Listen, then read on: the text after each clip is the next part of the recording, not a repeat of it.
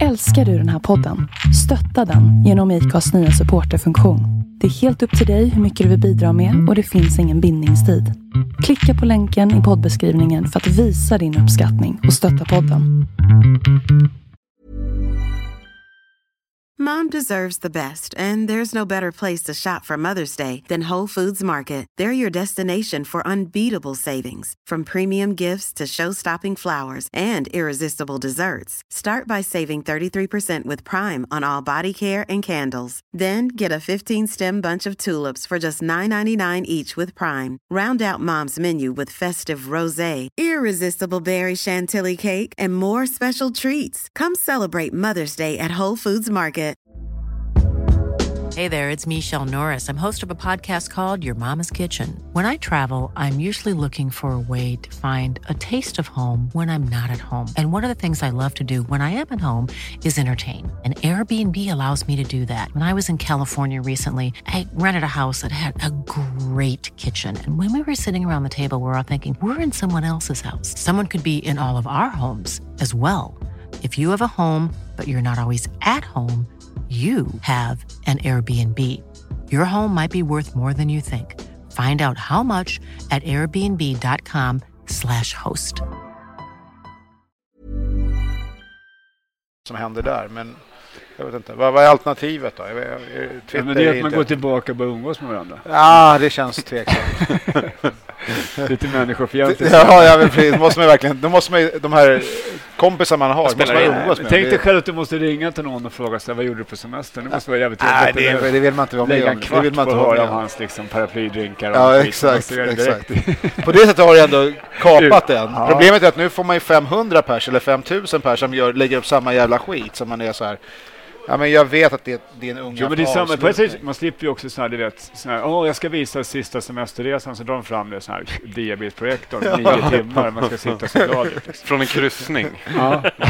Det här dagen åt vi en buffé, precis som varje. Det är någon som är lite spetsfynd och lagt in en nakenbild mitt i, liksom. Ja, klassiskt. Du, vi kör igång innan ni spårar ur helt. Ja. Så kör vi uppe sitta kvällen del 2.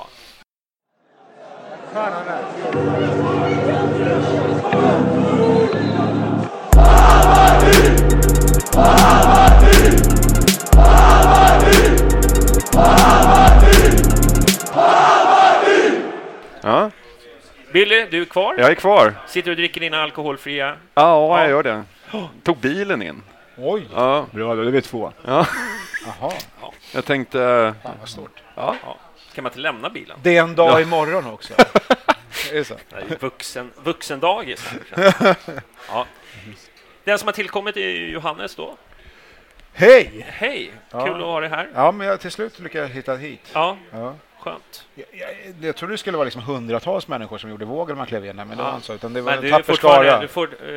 Du går ju under von Oben, va? Ja, precis. Så ingen vet egentligen. Det är mer långfinger än vågen när jag kliver in någonstans. Och Göran Rickmer, dykt hit. Ja. Du skulle ha haft en gammal Bayern-fans ordförande. Han kan ju inte sitta kvar efter det här. Nej, absolut inte. Så jag funderar på att jag ska lägga upp de här bilderna. Jag hittade han hemma i soffan för några veckor sedan. Alltså. Ja. Han får avgå i en riktig skandal. Ja. Hur många inställda möten? Det var ju länge sedan vi hade någon fyllig skandal i Hammarby, så det är dags att damma in den igen. Ja, det var lite för lite. Jag håller med om det. Alltså. Den officiella versionen är att han har fått förhinder att komma. Livet händer. Men vi har sett att han har checkat in vadå någonstans. Ja. På Facebook, eller?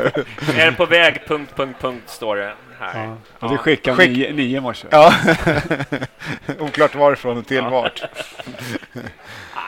Jag gillar det. Det är lite Bayern ändå. Men välkommen till Uppesittarkvällen. Tack. Hur mår du idag? Jag mår bra faktiskt, tycker jag. Du har ju gått igenom en del turer. Det har varit omtumlande år för dig. Ja, det kan man väl säga. Ja. Så. Jag gick in i februari där med lite, skulle gå på en rutinkontroll och kom därifrån med. Läkaren frågade om jag skulle ha en sån här bedövning, om jag skulle in med sån här kameror, om jag skulle och sånt där och då. Så nej, för fan, det går inte. Jag skulle till liksom, typ Ikea. Och tog väl 30 sekunder, så märkte jag efter att fatta det. Men sen gick jag därifrån med ett cancerbesked. Mm. Och sen så tog det 2 timmar och så ringde de från specialistavdelningen på Södersjukhuset. Och så tog det 3 dygn, sen var jag inne. Sen har jag varit högprioriterad hos sjukvården sedan dess. Måste säga det, svensk sjukvård är ju liksom magiskt bra. Alltså. När man väl behöver den, eller hur? Ja, absolut. Alltså. Jag brukar läsa om de här som sitter och gnäller på att jag fick vänta på akuten i 9 timmar. Jag brukar tänka så det är rätt schysst att få vänta på akuten. Alltså. För kommer in en kille med en kniv i magen så vill man inte gå före honom direkt. Liksom. Jag stukar min tå, det är fan prioriterat för mig. Nej, men det har gått åt rätt håll. Det är sådär, man anpassar sig liksom. Folk brukar fråga mår, jag brukar säga det, ja just nu mår jag bra. Men sen om jag tänker tillbaka en månad så kan jag bara konstatera, nu är jag mår bättre än för en månad sedan. Så är det. Nej, men sen jag håller på att rehabilitera så jag bara känna lite ork i kroppen och sådär. Jag är inte tillbaka där jag var innan. Men. Nej. Men hade du smärtor eller? Nej, det är det som är så sjukt med cancer så här. Man får inte prata om cancer öppet. Folk är så skitnödiga när man pratar om det. Nej, men det som sjukt med cancer, bryter man ett ben så vet man fan du är ont liksom. Eller så här. Men cancer så jag kände mig liksom så det var då sjukt liksom. Ja, så gick jag in och googlade det där på det här. Vilket man inte ska göra, för det sa man, googla inte. Det är ganska dumt att göra. Nej, men sen, jag vet inte om mycket ni har koll på 1177 och sådär. Jag visste inte ens att det fanns innan. Men där kan man tydligen, loggar man in va? Och då får man sina tider och allting. Och där lägger man ju också upp, det finns någon vårdlag till det som är tvingade läkarna att lägga upp all information om patienten där. För att man ska kunna välja eget vårdalternativ. Och det finns väl kanske bra för att göra med det, men fan, jag kunde ju läsa liksom om alla provsvar som kom in innan jag ens liksom hade träffat läkaren. Innan du hade fått informationen? Då? Ja, det är klart att jag stod en massa sådana här bokstavs- och siffror-kombination om någon tumör. Jag tog den och slaskade in på Google direkt. Liksom. Och det är ju dum. Ja, precis. Korkade man mest gjort. Så att, nej, men jag tycker att det rullar på framåt. Så är det. Jag ska tillbaka om någon vecka igen och kolla liksom, så. Men optimistisk. Jag mår oförtjänt bra, så kan man säga. Jag måste bara så ett perspektiv som kom fram, för det här blev ju känt egentligen med den här Aftonbladet-intervjun då, med Niva. Men, så här, de runt omkring dig, familjen och så. Det blir en konstig fråga, men hur har det varit med dem att hantera det? Alltså den personen du är, när man kommer med det beskedet till familjemedlemmarna. Alltså, de blir ju medsjuka på något sätt. För jag har haft en sån relation till min farsa, en helt annan form av sjukdom. Men ändå... Jag tror att det finns lite tudelat liksom. Det var min största ångestmacka. För dels fick jag information att det var en aggressiv tumör som växte och liksom sådär. Och så blir man så, hur fan berättar man för sina barn? Mina barn är vuxna liksom. Och några av dem bor inte hemma liksom. Och hur fan levererar man det här? Och så vill jag liksom, jag gick ju hemma och åkte hem med informationen och min sambo var ju med så hon visste om det. Och så träffade jag mina barn, men jag ville ju inte heller säga någonting för jag hade ju bara fått ett besked. Och sen så fick jag åka hem. Så hade inte jag träffat någon på liksom specialister och sånt där. Så jag fick liksom hålla färgen i ett tag. Därför att jag ville kunna svara på så många frågor som möjligt till dem. Det finns ju inga bra sätt, men jag bestämde mig där att jag ska inte förvärra och inte försköna. Jag tror jävligt viktigt att man är ärlig liksom. Man måste bara berätta hur det ligger till. Och försöka undvika att ta det på telefon.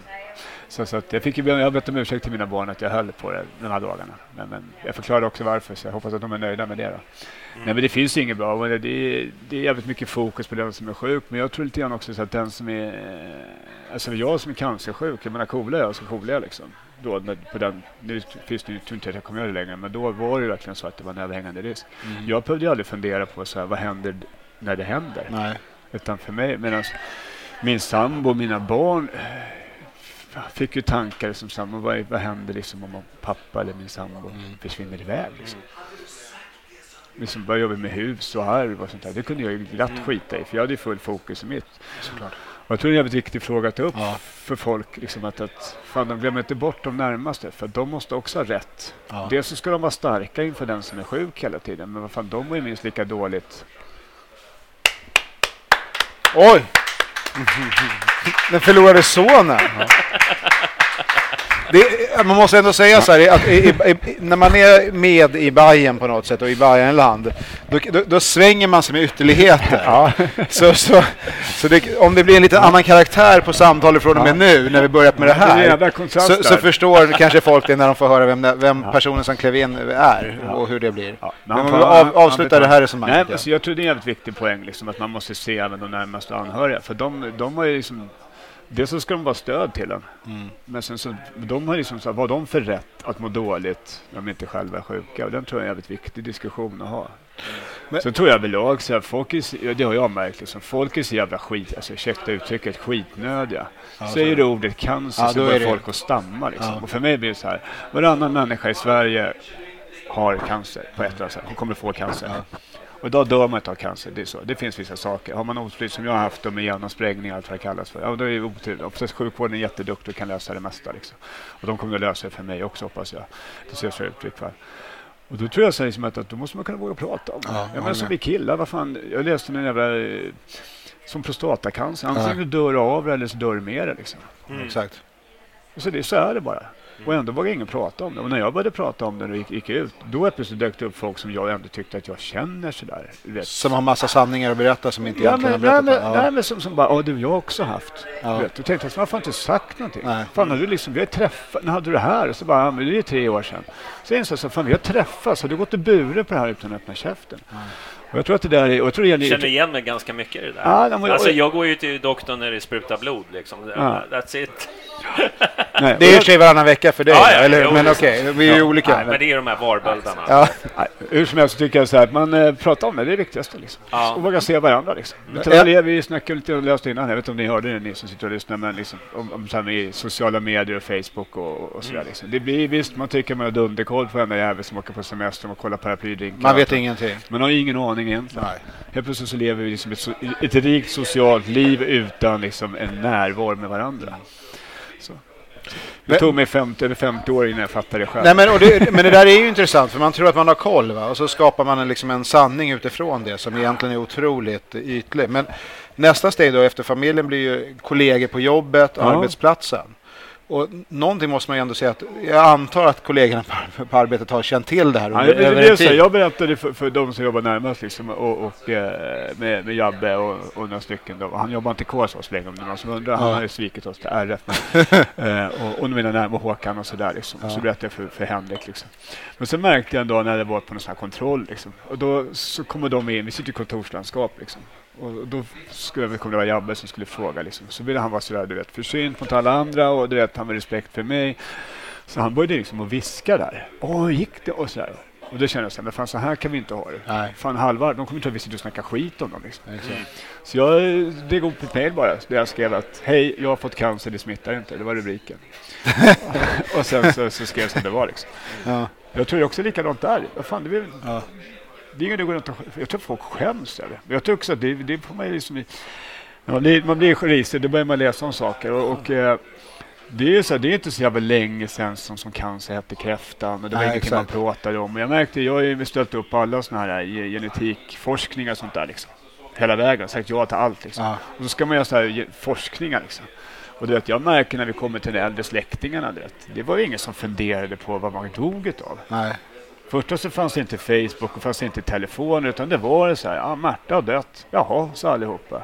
Och så bara man fråga, vad dog han av då? Det var ingen som var rätt. Så, och Sverige var ju rätt avlångt på den tiden. Så egentligen var vi inte lika utbyggda, antar jag. Så jag fick ju gå in, det finns en som man kan gå in och söka, så man kan träda på såna gamla släktingar exakt vad man dött av det. Där vi är rätt bra på statistik. Men då var det ingen som brydde sig, utan man coolade och så var det tråkigt. Vi går på begravningen så går vi vidare liksom. Men det första faktiskt, om jag ska göra en instick i den debatten, första gången jag fick reda på det, att du hade cancer, det var ju någon gång i somras, men då var det så här, hysch. Men jag vet, och det är skittöntigt. Men det var så här, men jag vet inte hur officiellt det är, men... Nej, och jag tror så att folk gör det med respekt. Vilket jag kan tycka på, för man vill inte snacka skit, man vill inte... Men kommer jag inte ihåg vad jag fick det ifrån. Och jag kan ju tycka, det får man väl ha förståelse för, men det är en jävligt svår balansgång. Samtidigt så var det så här, jag hade ju ingen lust att liksom basunera ut till liksom kleta och pleta att jag var sjuk. Nej, det har man inte något ansvar för. Varför skulle man göra det? Och sen så ska jag, vad jag än kommer, så ska jag liksom mötas en massa människor som tycker synd om mig. Alltså det räcker med att jag själv tycker synd om mig liksom. Och mina närmaste sådär. Och sen tror jag man måste också våga fly liksom. Och det här gäller inte bara cancer, det är alla allvarliga sjukdomar. Människor måste ju få våga bara vara. Fan, tänk dig själv att gå runt hela livet. Och sen hanterar man ju det olika beroende på vilken person man är också. Ja. Men ett perspektiv på det, kan du ha underskattat egentligen hur känd och omtyckt du egentligen är. Alltså när du säger så, det är klart man inte lägger ut på fejan. Hörrni, idag händer det någonting. Jag har nämligen fått det här beskedet. Det kan man fatta liksom så här, mellan typ folk ligger i solstolen och alltihopa där. Det funkar inte riktigt. Men någonstans så är det ju också... Det börjar folk avfölja. Liksom. Tråkiga besked. Han pallar inte med. Man ska bara skriva tråkigt. Nej, men någonstans finns det också kanske en underskattning i hur viktig eller hur betydelsefull man är som person. Och det är ju kanske inte din sak att bedöma det. Men just när du säger, Johnny, exempel, för det var helt plötsligt började cirkulera rykten eller någon har hört från någon eller någon vet någonting och så blir det spekulationer kring det och det är ju ingenting som man kan liksom ta hänsyn till men det är ju bara det är vad det är, alltså så funkar ju livet idag egentligen liksom. Ja, men så är det liksom och jag tror inte att liksom för att man men var det ett aktivt beslut för det att liksom okej, när ni på något sätt hörde av sig nu är det dags. Jag kände så att till sist liksom du vet att jag kände till sist att alla visste det men ingen vågade prata om det. Nej. Och då kände jag till sist, men varför så kan vi inte heller ha det? Nej. Att alla hade så fått det förtroende, vilket jag liksom, folk ska ha jätterespekt för att de håller förtroende, men det blev lite så här knasigt till sist då när liksom, jag skulle dra en gammal skön liknelse. Vi hade en kille i Bajenfans styrelse som alltid läckte information. Han skulle alltid berätta i förtroende. Och så till sist, nej, det här vi pratar 90-talet. Och till sist så satt alla här på kvarnen i långbordet och satt på värsta bomben och ville berätta det här. Men alla hade fått det förtroende och svingen vågade säga. Och sen var det någon efter liksom den 5:e, 6:e eller 7:e bilen när som inte kunde hålla sig. Och så sitter hela bordet. Har du också hört det? Så visste alla om det. Och då kände jag så här, då är det bättre att bara liksom ta det och sen är det bra. Och sen så liksom sen kan jag säga också, sen blir det i läget där med Niva så hade jag också fått ganska bra besked. Så att det liksom gick att rätta till och man tror, det är inte så där, det är inte garanti eller så liksom, men oddsen är tämligen mycket bättre och det kände jag också att liksom känns det en ork att liksom hålla på med och det är också respekt för mina barn och liksom mina närmaste och sådär. Har det blivit lättare eller svårare för dig efter det att det är så officiellt som det är? Nej, alltså jag tror att det är lättare för min omgivning tror jag. För jag är sådär att när folk frågar mig hur mår det så då tar inte jag fram min sjukjournal och berättar liksom. Jag bara säger så här, ja men det är bra. Så. För ibland så orkar man inte prata om det liksom. Och det har jag sagt till min också närmaste att liksom frågar mig hur jag mår, då kan ni få höra det. Att jag mår bra. För att slippa höra liksom. Man blir ju också väldigt bra expert på sin egen sjukdom också. När man väl får jag kan säga, jag insåg jag hade i den här Google liksom sessionen som var ett galen liksom, som du vet man bara läsa och vet ni mycket, det är klart att alla vet det, men det finns så mycket galna hemsidor som bara är fullt med skit liksom bara, så de bara vet, och det är bara det värsta hela tiden liksom. Och då blev jag uppkallad för jag ringde upp och lite upprörd för att liksom, det var inga bra siffror som kom fram där och tyckte jag ingen sagt det här att jag liksom har de här procenten och liksom oddsen var emot mig och allt det. Och då blev jag uppringd och så fick jag kalla upp till SÖS. Och då sa de så här, jag har till att komma upp, du jobbar vid närheten, jag jobbar på Hammarby. Så jag sa, du måste jobba här i närheten, det här är ju Södermalm. Så jag bara, ja men jag kommer direkt. Jag ska inte säga att jag blev liksom ett uppsträckningssamtal, va? Men liksom, det slutade i alla fall med att jag sa till den här specialistkirurgen, den här kvinnan som var, du vet, med kompetens som räddar liv av dagarna, till skillnad från vad någon annan håller på med. Så sist så sa jag bara till henne, jag bara, I get the point. Liksom. Då sa jag så här, det är helt sjukt egentligen. Jag lämnar in min bil på service till lirare som tar 8000 spänn för att kolla oljan. Jag ställer inte en fråga vad han har gjort. Och jag vet att hälften av delarna kommer vara lösa när jag hämtar ut den. Men så kommer jag till SÖS med eran kompetens och specialister som är och liksom ska börja googla fram själv. Och vet bättre. Ja, och vet liksom, det är ju helt galet. Så för mig är det här vårdlag, jag fattar att den finns, men för mig är det helt galet. Jag sa till henne, hörru, du räddar liv på dagarna och jag talade om för mig så jag gjorde en deal där. Så hon sa, jag sa till honom att jag vill bara veta 2 närmaste stegen. Jag vill inte veta den, ni får inte gå in i detaljer och sånt, utan jag litar på er. Litar på bilmekaniker som tar 8000 spänn för att kolla olja, då kan man säga fan lita på sjukvården. Tänk dig då när läkarna och sjuksköterskorna blir sjuka, hur jobbiga de blir. Ja, det är nästa. Men det här är ju intressant, för det påminner inte så lite om diskussionerna som var den andra delen av intervjun med Niva, alltså villkorstrappan och alltihopa det där. Alltså vem frågar man om expertis? Vem har man som referens? Men det är lite samma sak, va? Eller hur? Att det kommer in lirare någonstans i någon organisation och tycker och tänker en massa saker. Det är inte ett ovanligt fenomen och har tvärsäkra liksom, formula för hur saker och ting ska göras. Nej, så där är det ju. Alltså, det är ju inte bara liksom, inom polismyndigheten. Alltså. Det är alla verksamheter. Det finns det många sådana.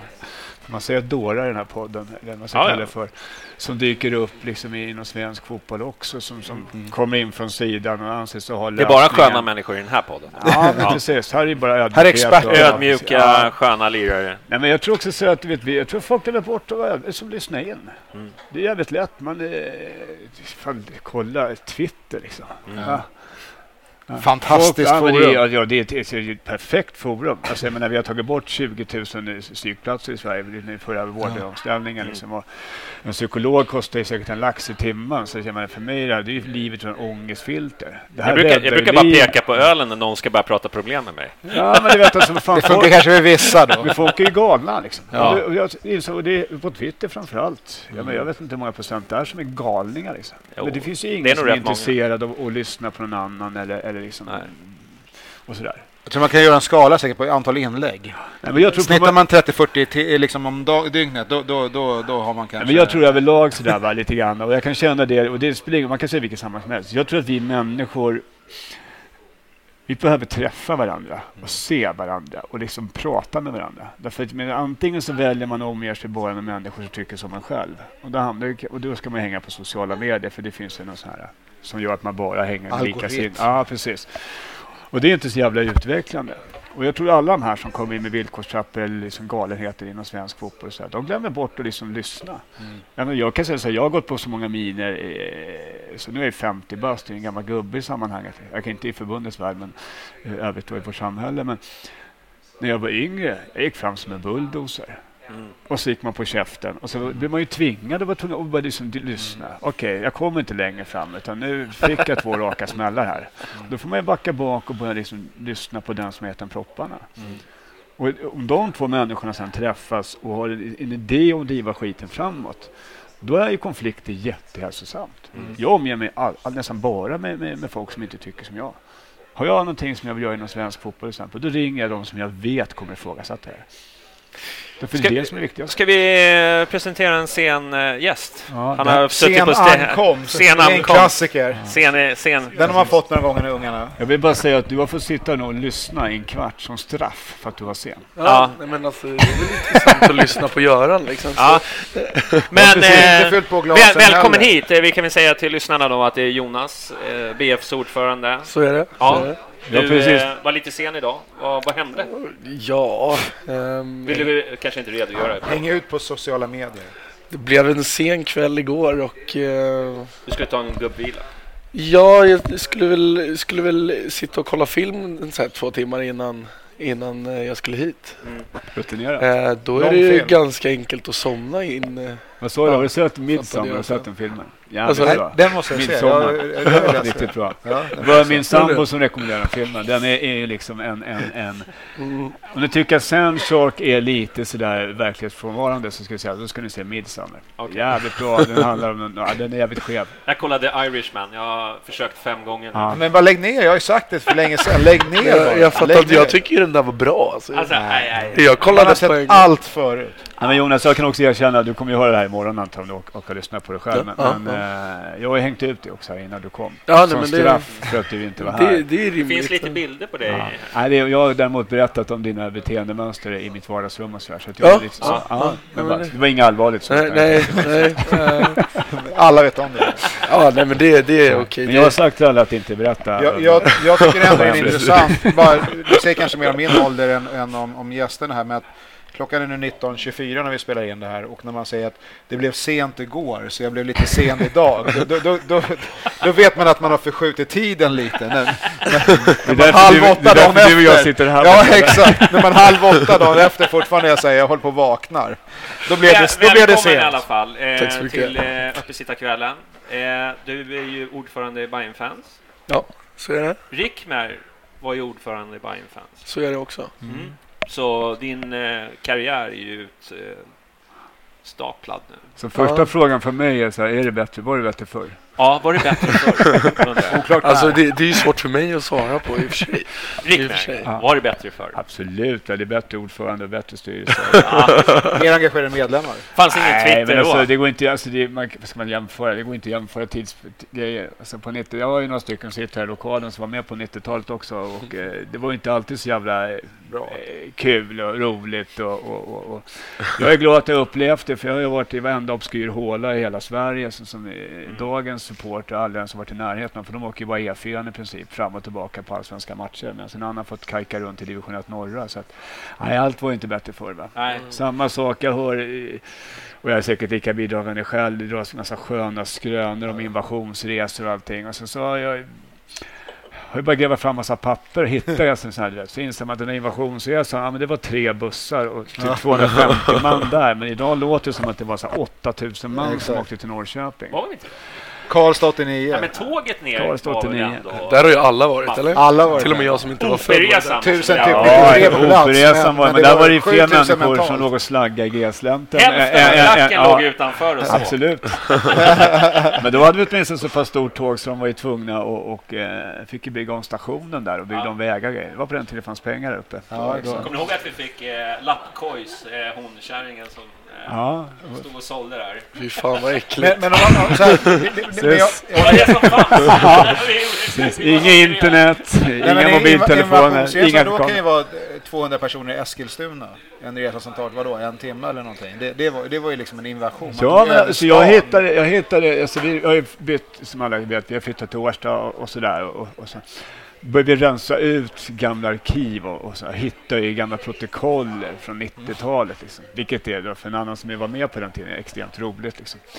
Och jag hittade någon sån här sammanställning från liksom, jag vet inte om det är polisen eller vad fan det är, om liksom 1995 års liksom fotbollsserie. Och där visade sig, det var ju 13 borta matcher, jag kommer inte ihåg exakta siffrorna, men där hade man i snitt så var det 300-400 pers i borta matcherna. Jag tror att det var 7 eller 8 våldsamma upplopp på de här på de här liksom 13 borta matcherna. I snitt så hade polisen tagit någonstans mellan 20 och 30 personer varje match. På liksom 300-400 pers. Så när folk säger så här, det var så jävla bra på 90-talet, då brukar jag tänka, det fanns ju sina fördelar, men det kanske var för att vi var unga då. Och frågan om alla andra tyckte att det var så jävla läckert. De som blev plockade då, frågan om de skulle bli plockade idag, eller man bara skulle liksom låta dem gå vidare, passera. Så jag bara tänkte tidningsrubrikerna liksom med premiärmatchen och så 70 omhändertagna liksom. Då ska man ju få sitta en hel vecka i. Men det de blev omhändertagna för. Frågan om toleransen har ökat idag, eller om man räcker med att man är för liksom, plockar, för så var det ju då egentligen. Ja, men så är det liksom. Polisen hade ju precis börjat lära sig gå i takt, eller så här, men innan EM 92 så jobbar ju polisen 2-2 och ingenting med. Men det var ju så. Ja, nej. Och ska vi säga, det var kanske de skarpaste knivarna i lådan som jobbade då. Men då gjorde man det, man satte i system. Ja, Norrköping var ju känt, där visste man att 20-25% av de som åkte dit skulle bli tagna. De plockade ju bara i bussen. Så man stod och räknade och kollade så här, 1, 2, 3 och så man tänkte på nummer 4. Liksom. Ja, men det är inte så ett skämt. Så det var därför också på den tiden som vi slutade åka hem på bortamatcherna. Vi stannade ju kvar på alla bussar som åkte då. Alla 3 bussar. Gigantiska invasionen. Men det gick ju så långt så vi sa, men vi kan inte åka. Alltså, om ni tar folk för att de har trashat sönder grejer eller liksom begått grova brott, så fine. Då får man liksom du har sin gilla gång. Man plockade människor därför att man skulle statuera exempel. Men vi var ju djur. Ja, men då blev det till sist så blev det ju så att då åker vi inte därifrån. För vi visste också att på den tiden så kostade det pengar för polisen. Och vi tog ju på när kommenderingarna slutade, så stannade vi bara kvar. Jag vet, vi hade någon sån här klassisk legendarisk till Norrköping, jag tror det var 40 eller 50 eller 60 man som hade åkt in på att fylla från det här tåget. Liksom.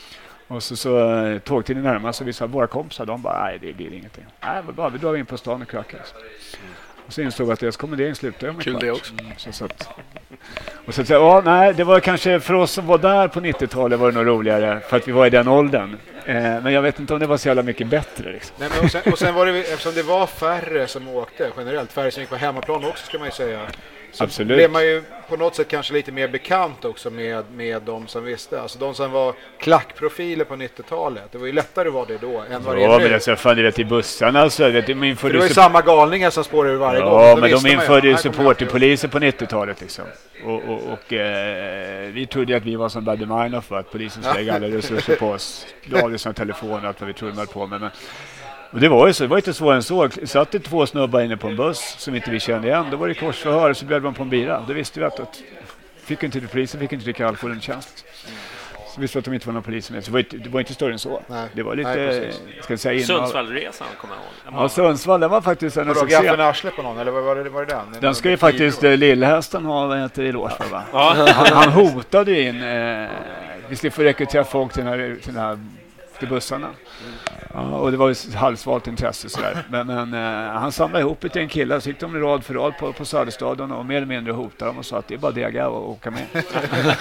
Vi var inte så många fler, så att alla visste vem det var som inte tänkte hänga med. Polisen var chockad. Ja, och det var ju faktiskt 7 ledbussar. Jag åkte SL-buss på den tiden. Ja, det har man ju varit. Det kanske är det där jag ska börja göra för att SL-buss utveckla resan. Österway fastnar i påsktrafiken hem. Den skojar man inte bort liksom. Någon klev av i kön och där är mormor och morfar på väg hem till Stockholm. Det går snabbare om jag sätter mig i deras bil och så öppnar dörrarna mitt på. Vi åkte gärna från Medis med SL-bussen. Vi hade en klassisk, vi ska åka till Halmstad och då så kom vi på en briljant idé att vi drar direkt efter när kvarnen stänger. Så alla som hade tjackat plats på de här bussarna, så sa vi, åkte SL-buss då, så här dragspelsbuss, och då sa vi till dem att när då åker vi, när kvarnen stänger, för då var alla tvungna att gå hit och kröka innan, så visste vi att det skulle bli en kul resa. Och då, till Halmstad. På den tiden så gick nattbussarna ute på Medis också, så det var innan man började bygga så mycket cykelbanor i Stockholm, och då så vi lastade in en 10-12 backa bira och sådär. Och så på alla ni som var borta matchbussar vet hur det ser ut. Och tänker då att ni som åkt turistbussar bara att en SL-buss av en sämre karaktär, ganska solke sådär. Med så här gummigolv var de här bussarna. Man kunde skrapa ut allt. Så vi bara in alla bilar och allting och på med bergsprängare. Och så det tog vi tid innan folk hade betalt noter inne på kvarnen. Och så skulle alla samla upp och så skulle man gå och pissa. Och han som förut också var min då bussvärdskompis, han hittade vi sen hängade över ett staket här borta. Enligt ryktena så sitter han med i styrelsen i en annan förening till Hammarby. Ja, inom Hammarby-familjen, jag ska inte säga några namn då, men han var inte så stor hjälp. Men så när vi kliver på bussen så rullar vi ner liksom, bråka. Och så går jag runt och bara ska pricka av, för det gjorde man alltid efteråt. Och börjar kuka av. Så plötsligt så hittade jag 4 tjejer på bussen. Och på den här tiden var det inte så många tjejer som åkte. Liksom. Och så kände man alla. Och vi bara, fan är det där? Ska det där som har kommit in? Fan, brygga på bussen. Ja, och så jag gick fram, du vet, och bara, vad ska ni? De bara, vi ska till centralen. Ja, jag bara, nej men då har ni klivit på fel buss. Ja, inte nattbussen. Då började vi garva, så vi svängde förbi centralen och vi var ändå schyssta och släppte av dem då. Så fick vi köra tillbaka för det var ett fel håll. Men så här, efterhand så tänkte jag så här, jävligt skön inställning på de här 4 tjejerna då. Undrar vad de tänkte om Stockholms nattbussar. Det som kliver in så här 65 dyngraka snubbar, läser in 12 backar bira, 4 bergsprängare och som sitter och sjunger ramsor. Och de tror så här, fan vilken jävla nattbuss. Fan, jag hänger med. De var från Bollnäs eller något. Så de märkte ingen skillnad. Liksom. De bara, men det här är väl så man gör i Stockholm. Södersafari. Exakt. Ja, du... Hur går det till idag på bussarna egentligen? Vad var din fråga förresten? Nej, ingen aning. Jag tappar tråden här. Men jag tänkte... Vad är temat? Temat är väl att prata lite hur support i Sverige mår. Med villkorstrappan och sådär. Är det liksom... vad känner ni själva? Hur mår supporter Sverige just nu? Liksom med, alltså, jag skulle väl inte säga... Alltså, så här, om man kollar överlag så är det väl inte så jävla bra med snuten och allting. Men sen om man kollar på hur föreningarna funkar just nu så är det väl en liten uppsving sen i våras. Alltså på att man har fattat att fan, nu är det problem. Liksom. Vi måste mobilisera oss. Och det märker man ju liksom att folk är ute och pratar om det och folk skiter inte i det liksom. I allt som händer liksom. Så det är väl förhållandevis bra egentligen. Mår vi väl. Känner du att du har en bra dialog med dina kollegor i andra klubbar? Att man går ut åt gemensamt håll? Alltså utan snuten i år så skulle jag ju haft noll kontakt med dem i princip. Det är så, utöver SFSU då. Ja.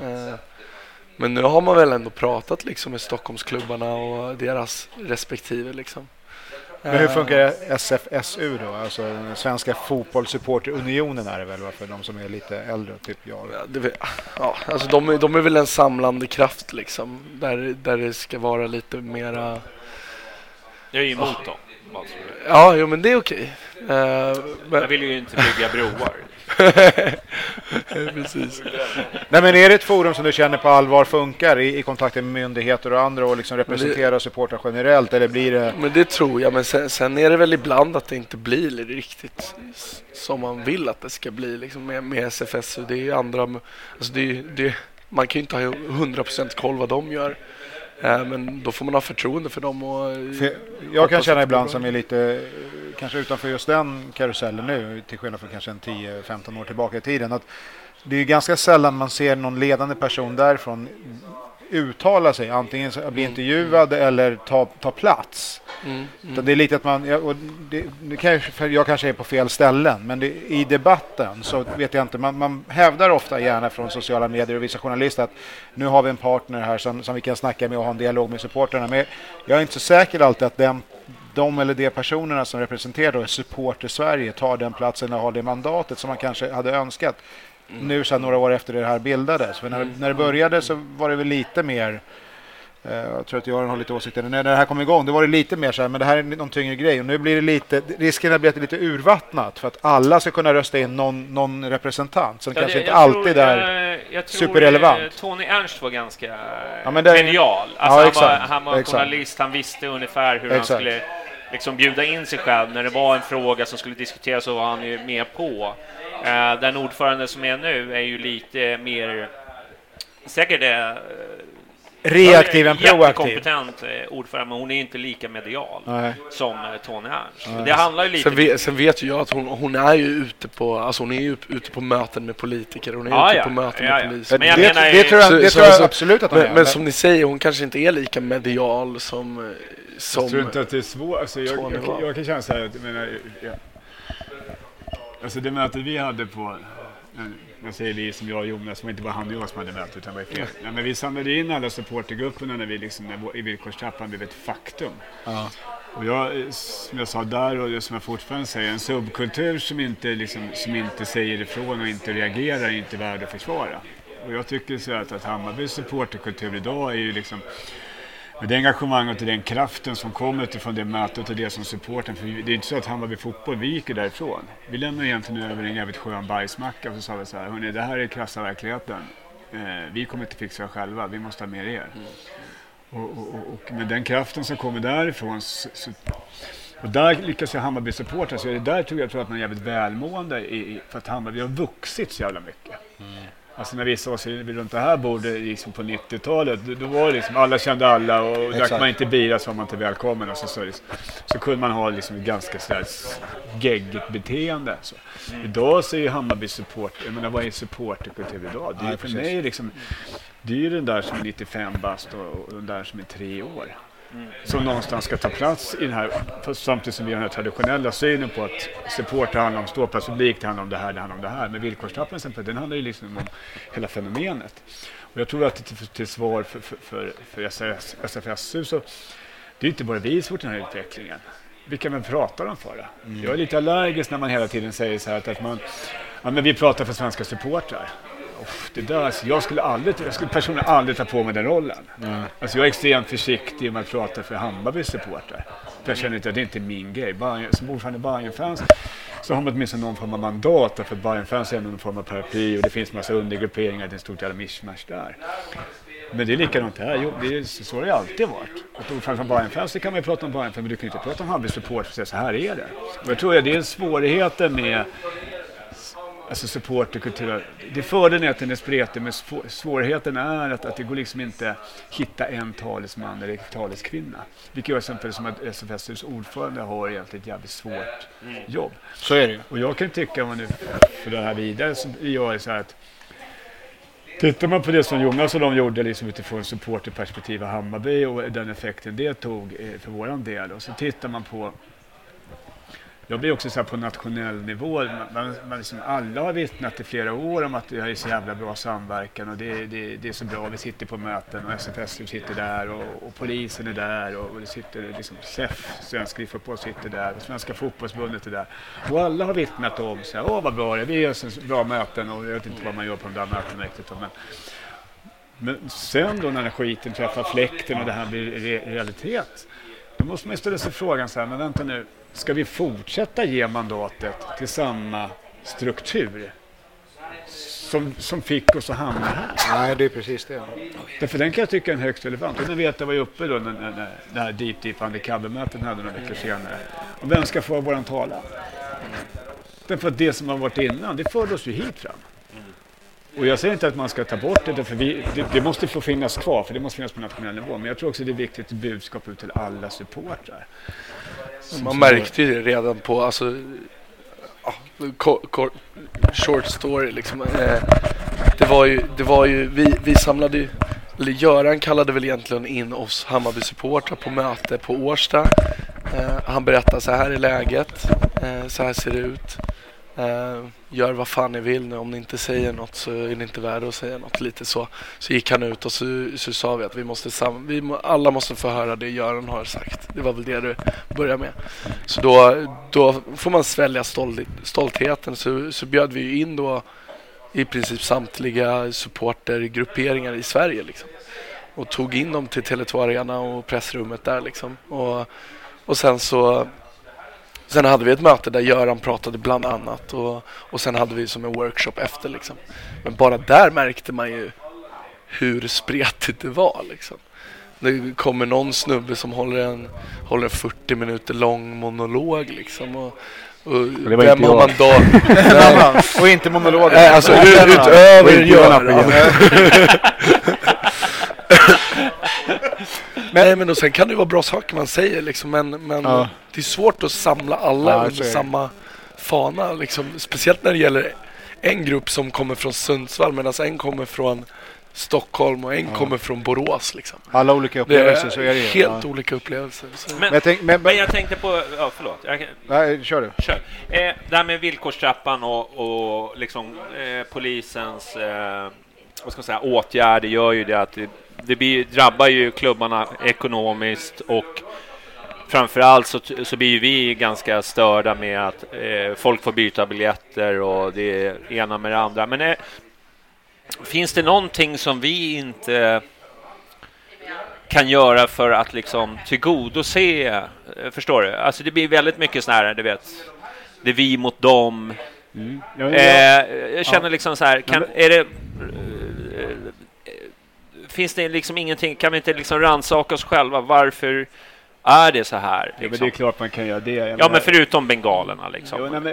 Problematiken tror jag så här med villkorstrappan är ju att, jag vet inte jag ska säga diplomatiskt, utan liksom att få allt för många ovänner mot mig. Så här ligger det till. Polismyndigheten har ju liksom genomfört ett gäng omorganisationsdelar. Polisen då är ju fler människor än någonsin. De är 30 000 anställda och de har sina utmaningar. Parallellt med det här så pågår ett arbete nere i Europa där UEFA och då, jag vet inte vad det är, någon bokstavsförkortning, inte en sjukdomsförkortning utan en bokstavsförkortning av polisiärt samarbete i Europa.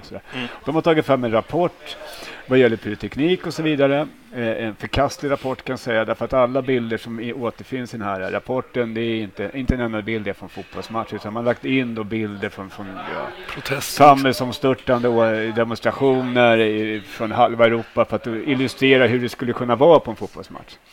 Och tyvärr så har ju då svensk polis varit där nere också och fått den här rapporten till sig och kommit hem. Parallellt med det så skedde det efter poliskostnadsfrågan en utredning om hur polisen använder sina resurser. Det var en annan myndighet, en annan gäng utanför polismyndigheten.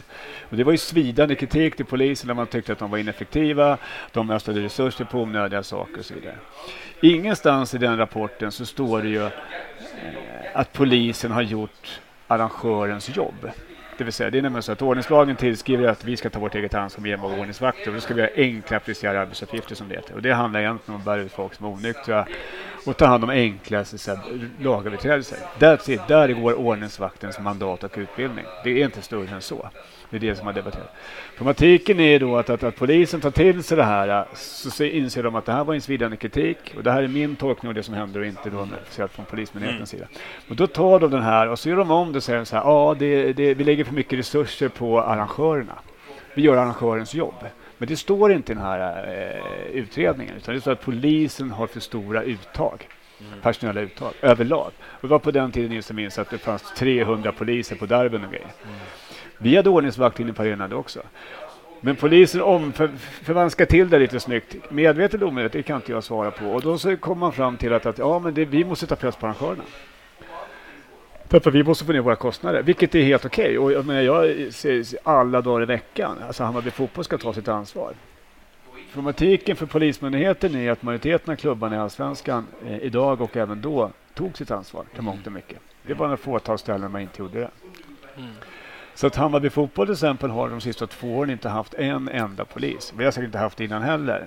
Vi ställer frågan till polisen hela tiden. Finns det någonting som ni gör idag i ert arbete som vi som arrangör ska göra? Då är svaret nej, frågar vinna matcherna. Och efter matchen får vi samma sak. Är det någonting som någon polis har gjort idag på arenan i det närområdet som går under dessa enkla arbetsuppgifter som tillför arrangören? Och då är svaret nej. Problematiken blir då att när polisen inte gör arbete åt oss, för det är egentligen det de säger att de ska göra. Det är därför villkorstrappan finns. De ska minska uttaget av polisiära resurser. De ska skjuta ansvar till arrangören. Problematiken är då att när vi har genomfört och fullsatta Derby på Tele2 Arena och det finns ett arenabefäl uppe i ledningshytten. Ingen annan polis är där inne på arenan eller i närområdet. Då uppstår en ganska intressant diskussion. För varför finns då villkorstrappan? Därför att de har hänskjutit där, för de har inga polisiära resurser. Och då hamnar vi i den här frågan då när du är inne på att vad kan man göra för att liksom tillmötesgå det. Problematiken då, vi vet inte. Därför att när vi sen lyfter det här då mot de juristerna och säger så här, men vänta, ni har ju inga poliser inne som gör vårt jobb. Så vet inte jag riktigt vad jag ska göra. Och när jag tittar på sammanställningen, det görs ju mätningar då, inte av oss utan av andra parter. Så är det så här, vi har liksom, trygghetstjänsterna ökar, folk tycker att det är tryggt på fotboll, servicenivån ökar, kriminaliteten minskar. Vi är en av de få områdena i vårt samhälle som kan påvisa att ju mer vi som arrangör har investerat, desto mindre går brottsfrekvensen ner. Det är unikt att vi har det på det sättet. Och det kanske finns någon annan bransch också. Men fotbollen är unik på det sättet. Och då blir det en intressant fråga när man kommer till villkorstrappan. För det blir lätt en diskussion om pyroteknik. Och det ska vara tydligt mot alla. Pyroteknik är olagligt. Någon som kan det har bestämt att det är förbjudet. Punkt. Vi följer svensk lagstiftning. Vi polisanmäler från Hammarbys sida. Men det är på samma sätt som nyårsraketer på allmän plats. Ja, men det är ingen skillnad. Det är det som är grejen. Då är det så att vårt lagsystem bygger också på att vi har ordningsvakter. Jag läser ofta, inte bara här, det är bara att göra det här, varför gör man ingenting för? Nej, men därför att det är nämligen så att vi har nämligen demokrati.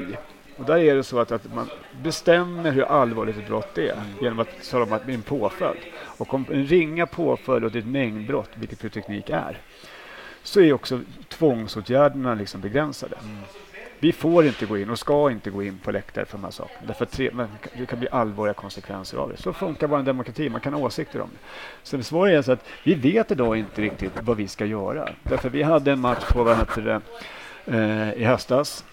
Vi hade 26 000 människor inne. Vi hade ungefär 800 gästsupportrar. Vi mötte ett lag som traditionsmässigt är rätt mycket motsättningar mot från västra Sverige. Eller söderut ska man säga då.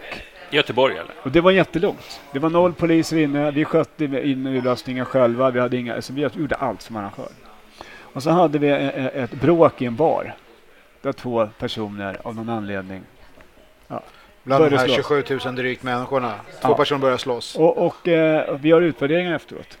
Och jag liksom får ett allvarligt samtal där man säger så här: hur ska ni säkerställa att det här händer igen? Och då blir jag så här,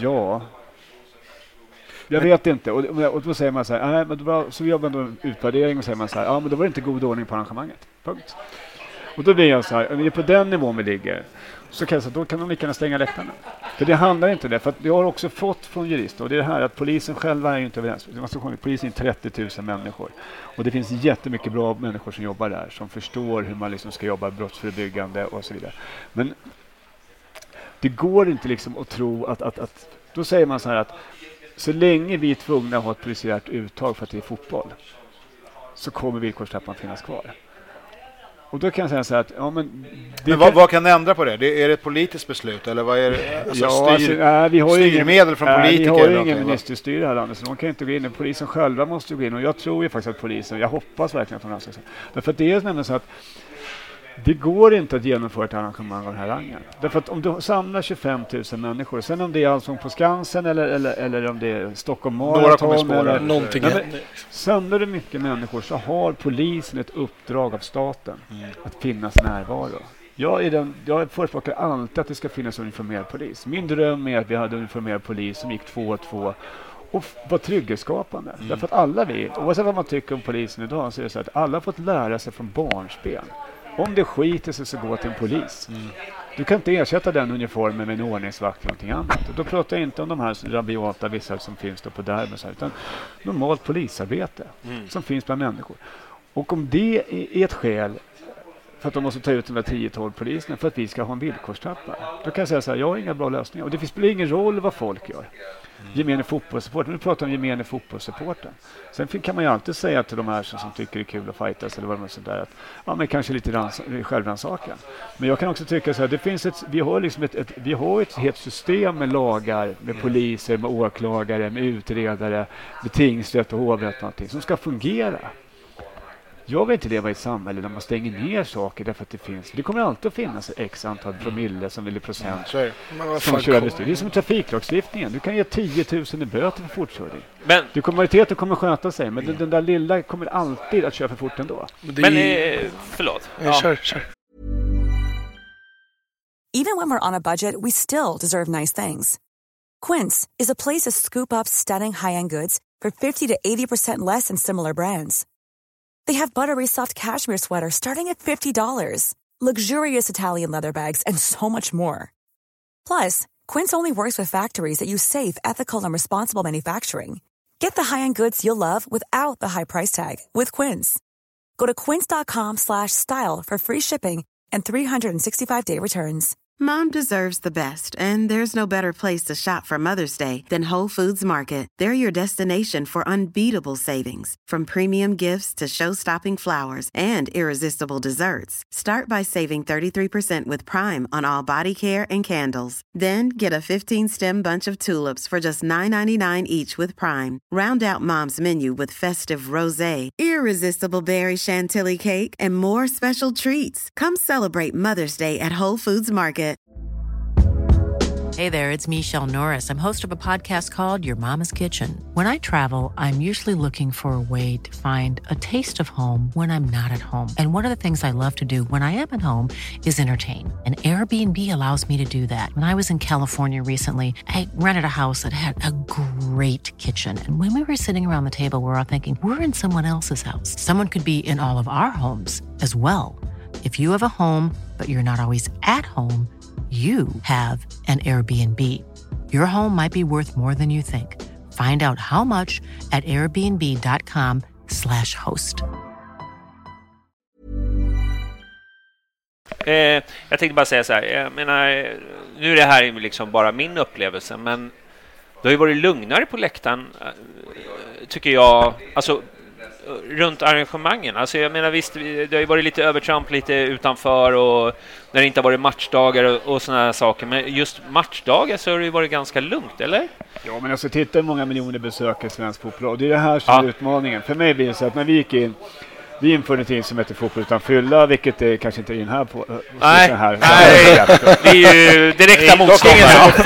Det är inte full här och nu måste du säga. Nej, och grejen var så här, då gick vi in i den där, för vi hörde jättemycket, polisen, alla var på oss och alla inom svensk fotboll också. Det är för mycket fylla på derbyna, det är för mycket fylla på premiär, och det kanske det är, vi visste ju inte. Och så sa man, det är så mycket ungdomsfylla. Och så började jag titta, liksom, vi har ju så här loggar. Och så insåg jag så här, vi har inte tagit en enda mindreårig för fylla. Och det är inte detsamma som att det inte finns mindreåriga för fylla. Utan det kan ju också vara att vi är jävligt klantiga när vi jobbar. Och då sa jag så här, men fan, då måste vi ta reda på fakta. Så vi kontaktade Karolinska forskningsavdelningen där. Och det är därifrån då Fotboll utan fylla kommer. Det är forskare som går in och gör blåstudier. Min antagonist. Ja, precis. Din antagonist. Och då går de in och gör blåstudier. Vi har gjort världens största blåstudie. Resultatet av den blåstudien, det är det sättet vi jobbar utifrån. Det minskar idag till exempel att vi har inte vi ska inte torrlägga någonting. Men vi måste se till så att folk inte liksom blir karatefulla. För det var folk tyckte var jobbigt. Och det är därför det är så svårt att köpa öl i huvudtaget. Ja, men det kanske har jag med arenan i bygg, men det är en annan sak. Men det kan ta en senare. Då började vi utbilda människor, vi informerade människor att det här kommer vi jobba med. Vi hittade också en hel del människor som hade alkoholproblem. Alltså blåser man 2 promille och kan prata som jag pratar nu, då har man liksom andra problem. Och det är så för nu till alla andra, det är en social lagstiftning. Det är inte olagligt att vara packad någonstans. Vilket gör att när vi gick in där sa vi, då måste vi ha en skyldighet att hjälpa dem som också har problem. Punkt. Och de som vill dricka 3-4 de som dricker 3-4 skit. Det är ganska stort ansvar då, man tar på sig. Ja, men det måste man väl göra. Alternativet är att bara säga nej och kasta ut dem utanför arenan. Ja. Men vi är Hammarby. Vad har man löst då? Nej, men Hammarby är också historiskt sett är ju en klubb som alltid har byggt sig liksom i närområdet. Absolut. Det är den ena delen. Nästa del vi gick in och tittade på, det var ju liksom destruktiva grupperingar, miljöer. Det var jävligt många som far illa i de här miljöerna. Och det handlar inte så mycket egentligen om att de åkte till en grusgrupp, utan det handlar om att det fanns miljöer inne på läktarna. Så här. Då tog vi in människor som kunde det och började titta på de här miljöerna. Hur kan vi se till att de inte är så destruktiva? Och så har vi gjort med varenda fråga. Och så kommer vi in då på pyrotekniken. Där vi har försökt göra samma sak. Vi har försökt att få in liksom folk som kan det här med brandkunskap. Ja, men jag är fullt upp med att fundera om jag ska ha vattenslangen eller hinken jag sätter på grillen hemma. Jag har ingen aning hur farligt det här är eller inte farligt. Du måste ju ta någon som kan det här. Och polisen har inte heller någon aning om det. Utan de säger att det är olagligt. Ja, men det fattar jag också. Men det är ju massa saker som är olagligt. Och så har staten bestämt att det är ett ringabrott. Och det är här ute att det vi står just nu är så att det är ingen som kan tala om för oss vad vi ska göra för att uppnå det här. Det är ingen som kan berätta vad slutmålet är.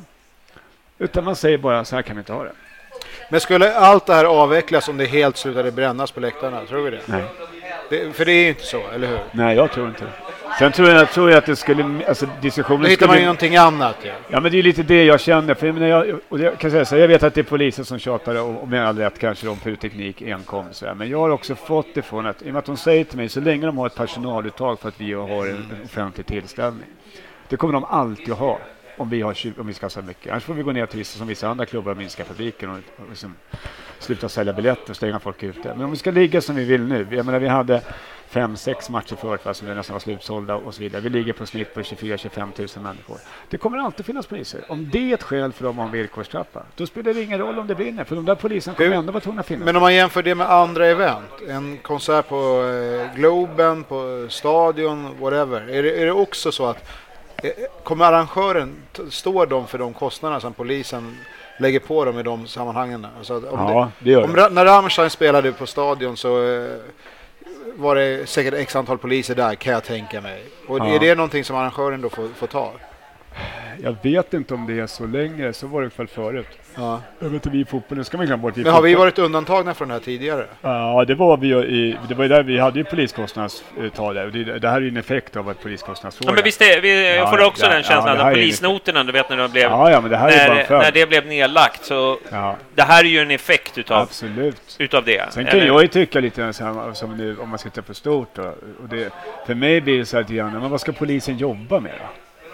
Alltså för mig, och det här är ingen skugga ska falla på enskilda poliser för det kan inte vara så kul att jobba med organisationen alla gånger, men för mig blir det så här, när jag läser tidningen och hör nyheterna så är det så här, man skulle ha den här gryningsrädd hette det, man skulle ta hand om våld i nära relationer.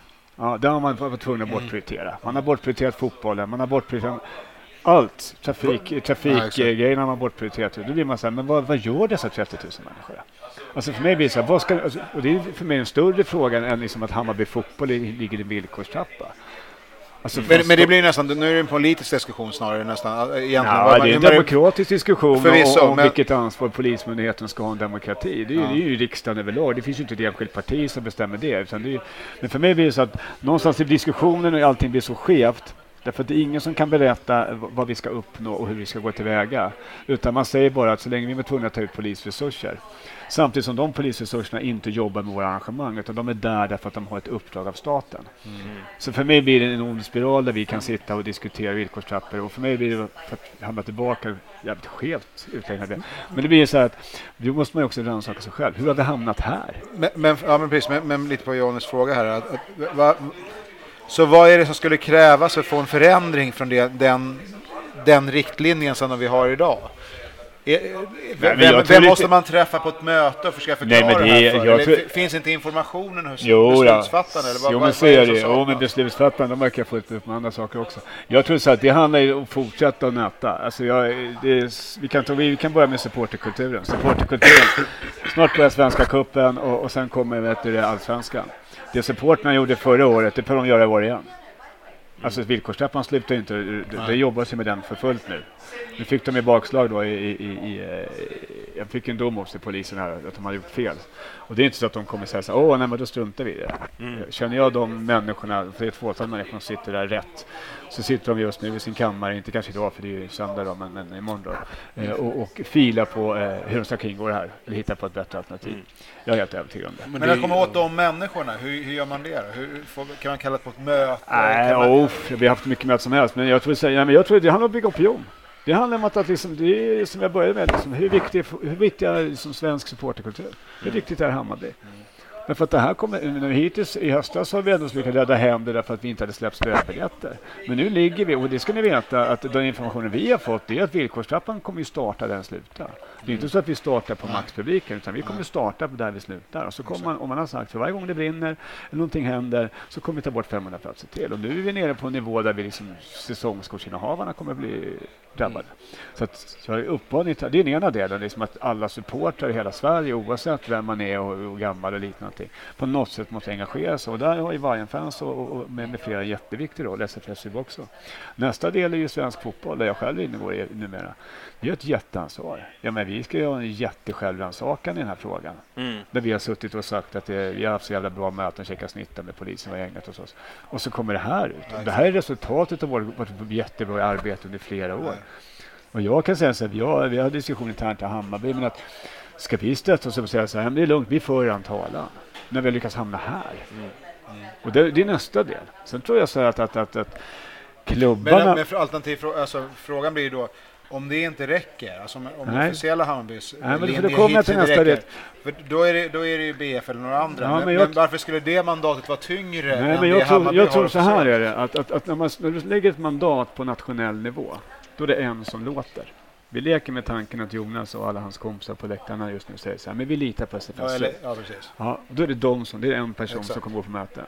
Men jag tror så här att det man ska göra, man ska ge SFSU ett mandat. Vi ska ge förbundet ett mandat från fotbollens sida, eller från Hammarbys sida. Och vi ska ge SEF mandat också. Men vi ska inte säga så här, men vad skönt, då gör inte vi någonting. Alltså, och på samma sätt ska hela kedjan gå ner sig så att liksom SFSU har ett mandat, alla supportergrupperingar, ultrasgrupperingar har ett mandat, den enskilda supporten ska också ha sitt mandat och känna ett ansvar. Och då tror jag, för då byggs det också en jätteopinion. Därför om vi tittar på svensk fotboll, det är flera miljoner som besöker svensk fotboll. Det sitter beslutsfattare med där. Jag tror alla vi ska vara med och försöka läsa på, diskutera, låta om det, skriva om det. Även fast Jonas kanske går ut och säger nu idag att jag tar på mig ansvaret, så ska alla Bayern-fans medlemmar själva säga, ja visst, kul, men vi har också ett ansvar. Det tror jag kan ge en effekt. Jag håller helt med dig. Alltså det är farligt, som du säger, eller farligt, men det är inte det är inte lika framgångsrikt om man lägger mandatet på en person och sen säga att man bara, men fan, det där fixar Jonas liksom.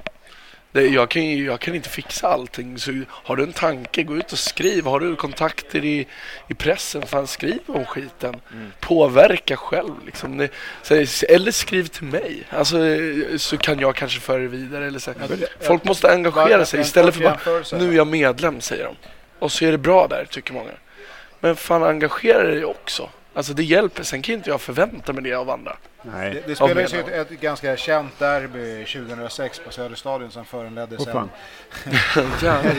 Det var ju asskönt. Det var ju bästa derbyt jag varit på. Det hände ganska mycket på det derbyt. Det fanns känslor där. Det så kan man säga. Och sen så, och det där var ju på något sätt startpunkten för en supporterrörelse inom Bajenkretsar då som var det här är ju 13 år sedan nu, tiden går fort. Då var det väldigt mycket det här med besöksförbud och hela den grejen var det som var på tapeten då. Och man kan säga att även fast, för då hamnar ju precis det som du beskrev, några tog sig mandatet, förde talan för supporter, hade mycket folk i ryggen, besökte politiker, jag var själv med på möten som någon form av bisittare och sådär, med alla möjliga personer som var beslutande. Men lik förbannat så kom det här beslutet in. Det spelade liksom ingen roll att man hade en enad front och SFSU startades och alltihopa. Det räckte inte. Och jag tror att det är hög tid för supportrar att faktiskt få tummen ur och engagera sig. Skriv insändare, var liksom old school. Ja. Börja påverka, skicka mail till dina lokala politiker. Det är det här som är lite jobbigt och trött. Det funkar inte att bara twittra och skriva att jag tycker att det här är suger. Nej, tyvärr. Det gör inte det. För att det är när det verkligen börjar bli påtagligt. När man får informationen från flera håll. Och när jag kan lägga ut på Twitter nu, men de andra som kommer läsa det, de är redan övertygade. Jag når ingen utanför min egen. Jag håller med dig, och jag tror vi pratade innan. Jag tror också men vi ska vara så bekväma. En bra sak kan ju vara att dra upp det på julmiddagen när man träffar släkt och vänner. Och om de råkar vara beslutfattande politiker. Men visst, börja lobba där. Det handlar ju om det. Men det är ju folkhemmet. Vi alla är ju överens om att de som lyssnar på det här programmet och vi är alla överens. Ja, men svärfarsan, men vi är inte han säger ju bara, men det är bara bråk och stök och det är bengaler och... Ta den diskussionen då. Ja, exakt. Gärna innan 3 groggar. Ja, men jag tror också så att framförallt att man gör det på ett ödmjukt sätt. Att man liksom vågar ha en diskussion på ett bra sätt. Om ni undrar vem som låter i bakgrunden så är det min sambo, har jag nu. Herregud, ska hon låta så här mycket? Äntligen söndag. Lugna mig ner oss. Rakt ut i sändning bara.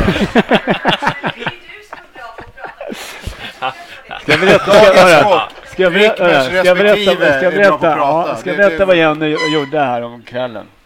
Då låg hon och lyssnade på någon podd, för jag hatar att lyssna på mig själv. Jag läser inte om mig själv, jag har lyssnat om mig själv och absolut inte på tv, rörliga bilder och sådär. Och då hade hon legat och lyssnat på någon podd som jag varit med i, som hade varit en timmas lång någonting. Och då blev jag så här, men vad fan gör du? Åker inte lyssna på mig i verkliga livet. Hon bara, nej men då säger du inget viktigt. Ja. Vad svarar man på den? Eller? Men det är väl skönt då att du har ett komplement i form av poddar till jag får inte ut tillräckligt mycket intellektuella diskussioner här, så jag måste lyssna på poddar. Men jag bara säger det, för att en lärdom, lyssna på oss gamla nu, en lärdom är att om man lägger över mandatet och på något sätt rösträtten eller representationen hos några fåtal som gör absolut allt de kan, så kommer de också kunna, det är lättare att köra över några få än en stor massa, och det är precis du är inne på. Gör er röst hörd. Och den som folkrörelsen liksom. Exakt, den som inte har yttrat eller tänkt offentligt om det här på annat sätt än bara kanske sociala medier har egentligen inte bidragit till någonting. Och när man sitter då och ojar sig sen med några bira och tycker att det här är för jävligt och men vad har du själv bidragit med? Det börjar där, och det är egentligen det din fråga också. Vad kan vi göra? Ja, men jag tror så här, vi lever i en demokrati, och folk kan ju säga liksom, man behöver inte skriva avhandlingar, man kan ju skriva liksom grejer som det behöver inte vara så jättenoga. Så länge man inte är oförskämd, för det är viktigt. Vi har sett alla. Mejla politiker, mejla förbundet, mejla Hammarby, mejla överallt. Men gör det liksom så här, läs igenom det 2 gånger innan ni skickar iväg det. Därför att alla får man inte... Be någon läsa igenom det. Ja, men skriver man så här liksom att... Kära Arsle, dra åt helvete. De helt hjärndöda poliserna, då kan jag säga, då slutar folk att läsa. Man får liksom någonstans utifrån sin supporterskap skriva in om det. För jag tror att det är det viktigaste, därför att Kymesisk ska säga så här, det är inte så att alla poliser sitter upp och tycker att villkorstrappan är den mest genomtänkta som finns. Det finns en jättediskussion internt i myndigheten. Och den till och med polisen. Det finns en del poliser faktiskt. På Twitter till och med som har diskussioner. Som ifrågasätter den strategiska. För jag ser ju ingen vinnare här. Nej. Ja, men jag menar, polisen kom ju i slutet. Ja, det är om de stänger ner liksom all publik i princip. Ja, visst, det är the final straw. Ja, men de har ju uppnått målet. Men sen får man priset till. Å andra sidan så tror jag inte de kan, alltså när de gör det är många som jag pratar med som faktiskt säger så här, det vi behöver är att det går så långt för att resterande av folket ska fatta hur illa det är. Problematiken är att, liksom att en klubb som Hammarby kommer inte överleva. Nej. Det är så. Alltså det är en kassa verkligen. Och det överlever med till vilket pris. Vi överlever med till vilket pris. Liksom. Jo, men då kan man hitta en ekonomiska lösningar på andra sätt. Alltså vi säger att ni förlorar, men att folk liksom pröjsar biljetter ändå. Jo, men absolut. Ja. Men det blir enorma. Alltså ja, absolut. Jag kan säga, jag måste vara optimist liksom, i sammanhanget. Jag tycker ändå att vi försöker nu hela tiden att vi undviker liksom att liksom fronta eller sätta oss på varsin skyttegrav med polismyndigheten. Utan jag tror liksom att de här reella mötena och där man faktiskt pratar liksom så här, som du är inne på. Men vad är effekten då? Alltså tror vi på den här lösningen? För om det här vore den här lösningen, kan jag säga så här, inför den i hela Sverige på en gång, i vända fråga. Ja, men det är ju bara att stänga av 3 filer på Essingeleden om de kör för fort. Om ni tror att det kommer lösa det här, så stäng av 3 filer direkt. För det är det som är nästa grej. Vad har de här, när man stegrat villkoren, har det på något sätt lett till en bättre situation? Nej, absolut inte. Ja, men sen blir det är jättemånga sådana saker. För det här är, för mig är det så här, det handlar inte om villkorstrappan. Ska man jobba brottspreventivt och liksom ordning och trygghetsskapande och så där. Det finns ju forskning runt det, hur man ska jobba, och den sitter polisen på själva. Det här är ett av de få områden de inte väljer att använda forskningen, vilket är fascinerande. Så jag tror att liksom, det finns en massa saker, det är en helhet som måste göras. Problematiken är att polisen då inte har resurser till någonting. Sen har man ju inte lyssnat på, alltså Sverige har ju fått, som du har sagt många gånger förut, Sverige har ju fått beröm innan för sitt arbete, hur man har arbetat kring supportfrågor. Och sen så bara slänger man det i soptunnan. Ja, det är det som är så fascinerande. Vi har besökt hela Europa som kommer hit för att titta hur vi jobbar. Och innan i år. Polisforskare som imponerar över den samverkan som finns. Och parallellt med det så har han bokat in där, och så har han bokat in i 3 månader innan, och sen när jag kommer hit så inser man att vad har hänt? Det är en varsin skyttegrav. För ni har visat alla siffror. Jag menar, i Europa så har man jätteproblem med politiska liksom, manifestationer på matcherna. Man har problem med rasism. Man har problem med liksom, läktarvåld och stök utanför. Champions League-matchen då är det liksom stök hela tiden. Det är mer och mer pyroteknik. Alla siffror går åt fel håll. Publiken, man har svårt att behålla publiken. Man bara tappar liksom, grundfundamentet i supportgrejerna. UEFA jobbar jättemycket med för att försöka få till det, vilket man tycker är konstigt med tanke på att UEFA, men de har ändå själva sett att vad fan är det här för någonting? UEFA tvingade liksom här SLO-funktion till exempel. Det är ju bara ett kvalitetssäkringssystem för att vara rädd om publiken. Och så blir det de få liksom ligorna där det här bara pekar åt rätt håll. Trygghetsmarknaden liksom blir bättre, kriminaliteten minskar radikalt.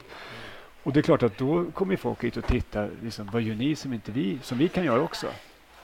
Och då parallellt med det så kommer villkorstrappan inåkande som en liten skön överraskning. Känns extremt svenskt att absolut. Man ska jämförelsevis ligger man bra till, men man ska vara extrem på någon ändå. Ja, men det kändes ju när vi var på möte med polisen här i våras, så satt vi där och lyssnade på dem. De höll i princip monolog och bla bla bla liksom.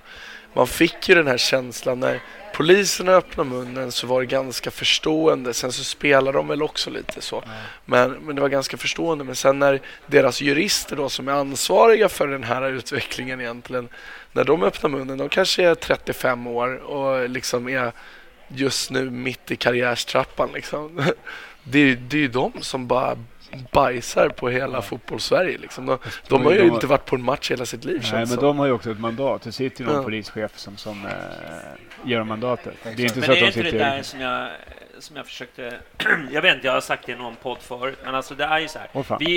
Vi har ju pratat om alltså vi pratar ju inför för Frälsta. Alla är ju med på att liksom det vi gör, det är liksom det livet vi ska leva och så vidare. Men politiker, de lever ju liksom i en annan värld. De har ju liksom inget öra i liksom, de besöker ju liksom någon match på någon sån här VM. Du vet när de ser Camp Sweden dra upp någon Aftonbladet sponsring logga och allting gosigt och så vidare, och så kommer de till det här. Det blir ju vad ska jag säga, hur når man till dem? För det känns som att politiker är ganska men absolut, men det kan jag säga, det är en av de sakerna vi har haft självinsikt eller självkritik, man ska kalla det för. Vi har ju stående in, vi bjuder in hela tiden att träffa politiker, beslutsfattare, journalister överlag, där vi egentligen har det helt öppet. Vi öppnas, vi säger så, ni får komma in och se vad ni vill, ni får tycka vad ni vill. Vi vill bara informera hur vi jobbar.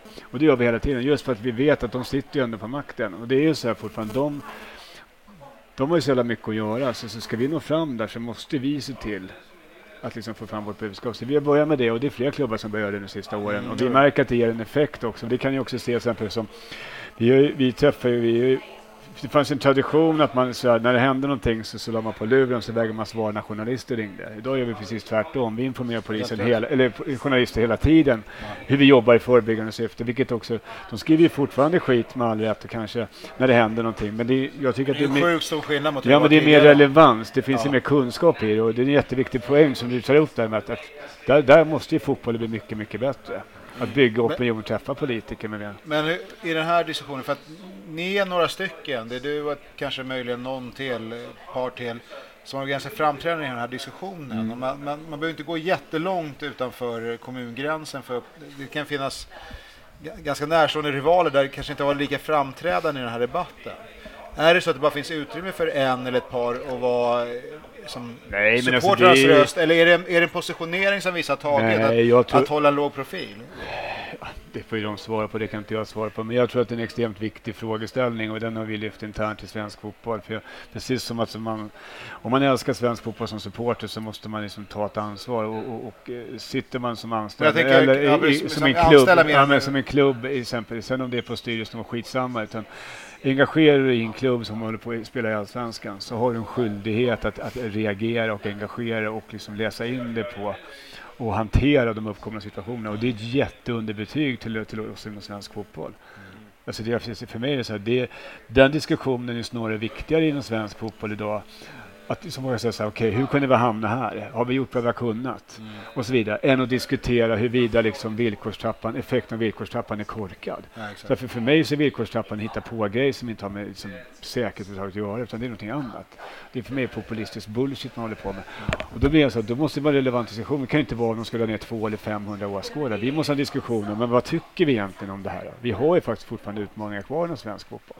Tycker vi att vi svensk fotboll organiserar på ett sådant sätt att vi har reagerat och agerat i god tid? Och där är ju svaret nej. Jag menar, då hade vi stoppat villkorstrappan för länge sedan. Det fanns en sån som kom för x antal år sedan, men den lyckades vi stoppa då på ett blixtkallt möte i Göteborg. Där svensk fotboll själva var involverade och ville ta fram, och det var en intern stridighet i svensk fotboll. För det är väl egentligen den som ligger i min värld, så ligger den ganska snarlik den som är idag, som myndigheten har tagit fram.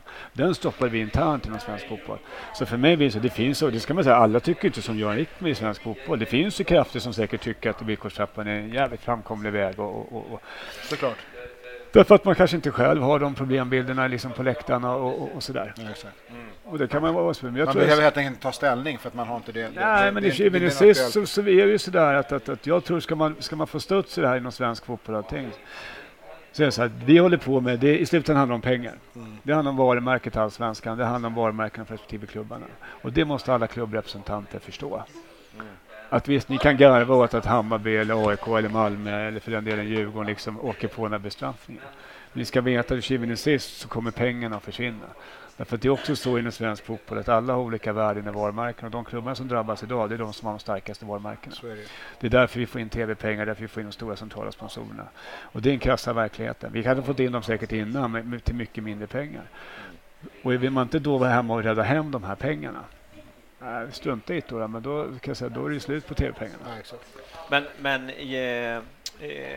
vad ska man säga så här, både ni är journalister och liksom, vi har ju haft Mats Enqvist här, resonerar ju precis på samma sätt som oss helt plötsligt. Ja. Han är ju bengalmotståndare, absolut. Jo, men alltså, det är ganska unikt i modern, alltså 2000-tal är väl ganska unikt att media faktiskt är med oss i den här diskussionen. Ja, men är du med, till och med liksom Laul och Ekvall är med på tåget, då känner man ju så här, vad är det som händer? Alltså, du blir ju en wake-up call lite grann. Att liksom alla är eniga där, men frågan vilka liksom politiker och polis lyssnar på vilket jag tror sådär också, det var väl som Jesper sa innan, att har man inte upplevt motgång så är det lätt, alltså, det här är likadant här. Jag menar, Det är ju ingen hemlighet. Ja, men tittar man liksom tillbaka på 80-talet och 90-talet, de här liksom publikpendlar som svänger, så man behöver inte vara någon kriminolog för att lista ut att ju mer stökigt det blir på fotbollsmatcherna, desto mer tappar man publik och sist är det bara stökiga kvar och sen så går man liksom, så träffar man botten och så måste man bygga upp det på nytt. Det är väl likadant här. Att jag tror också att det har gått lite för bra. Du vet. Publiken har kommit, det byggs en hel del nya arenor runt om i landet och då blir det vissa frågor så här, det rullar ju på. Och så blir man alla chockade att det dyker upp. Liksom. Är vi klara med villkorstrappan? Absolut. Ja. Det kan vi ta. Ska vi prata spelordningar? Ska vi prata spelordningar? Eller ska vi prata spelschemat ska vi prata om. Ja, det kan vi ta.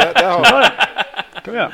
Jag tänker en annan grej också här. Ja, men typ, hur förbereder sig BF för internationella resor och prylar? Hur funkar det? Ja! Käkat grädde nu. Nu har du suttit här och glidit med ett tag. Om man säger så här, förut runt, vad kan det ha varit, 2002 va? När man åkte lite senast ordentligt. Det gick väl en medlemmarna då eller en av ledamöterna i Bajenfans styrelse gick väl med i ICA-kassar med jag tror det var 2 miljoner kontant eller 1,2 kanske var för att boka ett flyg. Det kommer ju inte hända igen. Va? Nu liksom. Så det är en grej som är ganska bra, att man slipper liksom det här kontantsamhället. Kontantsamhället på det sättet. Men flyget till, nu refererar jag till flyget till Belgrad. Ja, jag tror det var Belgrad. Tre flyg med 800 pers. Alla cashar upp, kom till BF-lokalen och sen så löser det sig. Ja, men precis. Nej, men hur vi förbereder oss är väl mycket att vi försöker. Nu har väl kanske inte vi startat den dialogen riktigt ännu. Jag vet inte ens om vi ska åka någonstans, så det är ju svårt. Precis. Det man kan göra och det vi kommer göra är väl att prata med diverse flygbolag och sådär och försöka få in någon sorts förberedelse inför det här. För det är svårt när det lottas 2 veckor innan liksom och hinna boka ett flyg om inte de har koll och så. Så det är väl det, och det blir helt olika prisbilder beroende på var man ska åka liksom. Brukar visa bra sköna ibland kan det bli billigare, ibland kan det bli billigare. Om vi säger att vi ska till London eller någonting, då blir det ju billigare att boka själv liksom. Och då kanske det inte ens är värt för oss att chartra för att folk kommer göra det liksom. Men du är inte in på det, men visst är det liksom zoner egentligen i lottningen, är det inte så? För att det sidas in. Ja, det är så. Men det är inte också att liksom, det är liksom typ norra Europa i första omgången eller andra omgången typ jag vet inte hur man ska göra i år, jag har inte också sett in där. Men det brukar bli en sån sköna riktigt så. Vi kliver in på en nivå som kanske av förklarliga skäl. Vi kommer inte åka till England första matchen. Nej, det tror jag inte. Nej, jag blev jävligt glad när jag hörde det och tänkte fan vad schysst. Mellanlandning. Irland kan det. Mellanlandning kan det bli. Ja, jag tror det är för omgång 2 kan vi tänka sig Irland. Nej, men det är ju ett jätteproblem. Det går ju fort också när man lottas. Nej, men vi kommer väl säkert att hamna på vi är ju inte sökt sida. Jag vet inte om vi är 44 va, så 50 och sådär. En obskyr ort är ändå. Sen får vi ju hoppas att man slipper söka visum för att få komma till landet också. Det är ju jättekul att få Kazakstan liksom. Man gillar ju inte Malmö förutom delägare som har en bakgrund där. Men annars men det är ju så att eftersom det är så länge sedan vi fick göra de här resorna, så har vi på något sätt fått någon liten någon ranking spill på deras framgångar. Ja, så är det ju, och jag menar svensk fotboll, om man ska säga, om man nu släpper klubbfärgerna, så kan man väl konstatera att Malmö har ju levererat en hel del va. Jag vet inte hur många matcher, är de uppe i 80, 79 matcher? 96 var de på 10 år liksom. Så de har ju ändå levererat en del poäng till oss övriga. Men det måste man säga. Det som behövs nu är att det finns ett par klubbar till som också lyckas komma ut i Europa. Ja, även Malmö har behov av det för att de ska kunna klättra i rankingen. Det hör ihop allting. Men vi får ju hoppas att det inte blir någon Champions League-representation dock nästa år, tänker jag. Jag kan säga så att jag har ju lyckats. Jag tillhör den här som försökte ta mig in liksom i Albanien för 100 år sedan. I 83 var det sånt där. Så på någon sån här tåglöfarkort och skit. Men jag kom inte in för det var ju visum då i landet där.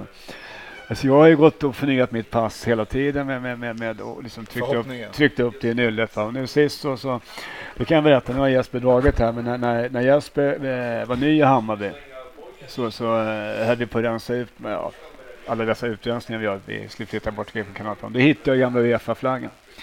Så då la jag in den på hans skrivbord bara för han skulle fatta varför han var här överhuvudtaget. Ja, och jag sa till honom, jag vill inte en Europacup-plats, då är det inget rätt att vara här. Det är därför jag skiter om vi vinner guldet. Jag ska ut i Europa. Europa är det så jävla. Jag vill ut i Europa, det är det som är. Och jag tror det är och det är det som jag tycker, fan det måste vara strävan. Topp 3 så vi kommer ut i Europa hela tiden. Liksom. Ja, det men sen är det en utmaning liksom, man hamnar i de här stjärnorna. Jag vet inte vilka länder kan tänkas vara, men det är, ibland är det så att man får nästan googla fram och undra var landet ligger. Obskyra östländer känns det som. Att ja, men jag är ju så här, man har varit i Minsk och sådär, så blir man ju lite sådär att man vill ju ändå tillbaka till det, men det är ju inte samma sak längre. Jo, men det är lite som varit med i division 1 norra. Man, liksom så här, man besöker ställen som man aldrig ska åka till annars. Men var det alltid... Det blir kultigare att prata om de här ställena. Absolut. Åtvidaberg och allt möjligt om man har varit i första. Men vem har inte varit Gimonäs cykelklubbar men exakt, men när andra med 1-0 också, typ kollegor och så vidare har åkt till helt andra orter i Sverige samtidigt, så blir det ändå inte riktigt lika häftigt som man kanske vill göra det till. Det måste man ändå tillstå. Och när man tänker tillbaka till glada, men när man är emot den moderna fotbollen så är det ändå lite kult att åka till någon sån här riktigt skön gammal sovjetstat som man liksom. Jo, alltså det är ju något av en dröm och en mardröm liksom. Ja, jag kommer ihåg när vi var i Minsk där, de här egentligen vännerna som klättrade upp på stridsvagnen. Det kanske inte var det mest begåvade. Nej. När vi fick militäreskort. Men det där är sånt sak där. Hur många var det egentligen som åkte till Minsk? Var det 100? Nej. Det var 30-35 kanske. Nej, det var nog fler. Var det så? Ja, det var det. Men så grejen är så jag vet några som bilar dit faktiskt. Ja, pannbandsjanne. Ja, pannbandsjanne. Ja, han åkte bil. Exakt. Ja, men grejen är så, det ska man ju komma ihåg, att jag menar, en klubb som Hammarby, jag vet inte, jag kan inte svara för alla supportrar, men man skriker ju efter liksom, alltså, var vi än kommer liksom, så det ser man på de här lagen som är ute i första gången i Europa, de bara, alla åker liksom, medan man kanske om man håller på Malmö så kanske man kan välja lite grann. Pannbandsjannes dåvarande respektive var liksom en bekant. Så han hade ju sålt in det som att i sommar tänker jag göra en roadtrip. Hon tyckte att det var så här, fy fan vad kul. Det har man inte gjort. Vad ska vi? Minsk. Den är ändå... Han var flygrädd, va? De var inte ihop så jättelänge efter. Men de fann varandra kanske. Ja, men jag är inte helt främmande för den idén om en vanlig roadtrip till Minsk. Alltså jag skulle kunna tänka mig... Då kommer frågan, ska du köra då? Och då hänger vi tre med Starttid. Har du körkort, Jonas? Starttid 19:30 dagen efter. Det var första frågan. Ja, exakt. Har du körkort? Ja, jag har faktiskt körkort. Ingen bil, men körkort. Nej, då har ni alla som lyssnar på det här nu att Jonas har lovat att köra Bajenpodden och Göran till första bortamatchen. Fram och tillbaka. Ja. Jag tar sträckan till Finlandsfärjan och sen så... Jag har hört att i Italien till exempel är ju promillegränsen är ju högre där för att man ska kunna dricka vin. Jag känner mig helt plötsligt. Du och jag har varit på krogen med dig, så den kan du skita i, för den har du passerat för länge sedan. Jaha, men har vi spelschemat är inte klart. Vad jag förstår så är det väldigt krångligt. Ja, vi ligger jättelångt efter. 11 december tror jag var förra året som vi publicerade, eller gick det svenska gick ut med. Nej, det är inte EM som bokar. Det är ju så här, med nya arenor så bokas de upp då. Och det finns det vissa kriterier som måste uppfyllas. Man ska spela en viss rytm mot varandra och sen så får du maxa 2 bortamatcher eller 2 hemmamatcher i följd och sådär. Och det är så att de nya arenorna så bokas det upp lite som man själv vill, vilket jag tycker är förvånansvärt i och för sig då. Så. Är det Friends som ni bråkar? Ja, det är Tele2 arena också som är bokade upp som är bokning. Sen lägger man där till då att det är mästerskapsår. Vi har 2 lag på Tele2 arena som ska ut i Europa och spela. Vilket man inte fått ihop det riktigt då. Och sen hade det varit bättre ifall Djurgården inte vann? Det är väl alltid bättre om Djurgården inte vinner. Ja, men rent spelschemamässigt. De hade inte kommit 4 då, eller hur? Det är tyvärr. Alltså det är det som är... Nej, men på ett sätt så om man ska titta speldagsmässigt så då slipper de. Nu åker de ju ut troligtvis ändå i Champions League direkt. Det brukar vara så för lagen som går där. Nej, men det har varit svårt att få ihop det och vi skulle ha fått ut det förra veckan egentligen då, men det sket sig. Kommer det vara omgångar fast det är EM? Nej, okej. Så hela EM... Däremot så blir det kvalomgången i Europa ligger under slutet på EM. Ja, just det. Precis. Så att, men därmed så vi ska spelordningsmöte på tisdag va? Ska vara spelarmöte. Och sen så skulle jag fått ut själva förslaget då. Men det har inte kommit än. Men vi tänker att i och med att man flyger in hela svensk fotboll till Stockholm eller till Bromma så tänker jag att det måste komma ut innan dess. Nu är det tunga hjärnor som ska komma överens här. Ja, men det är inte så. Alltså, det är bara sen har vi Discovery också, men det är ju ett bolag också. Men vad de vill göra, det vet vi inte riktigt. Då. Vi har lagt fram våra önskemål och det är att vi vill spela söndag 15:00. Men det spelar ingen roll. När ni väl släpper så kommer ju folk bli förbannade. Vad sa du? Vill ni spela söndag 15:00? Ja. Och det har åkt borta. Ja, och det har att göra med Europa Cup-spelet liksom. Ja. För att det är likadant. För det är så här att det här ska Jesper svara på. Men det är sporten eller Billborn med flera. Och det här gäller i alla klubbar egentligen. Så vill man ha en viss rytm i matchmanläggerna. Och det har jag vet inte hur de ska sova, äta och träna. Och så. Då vill man att det ska ligga liksom rullande hela tiden.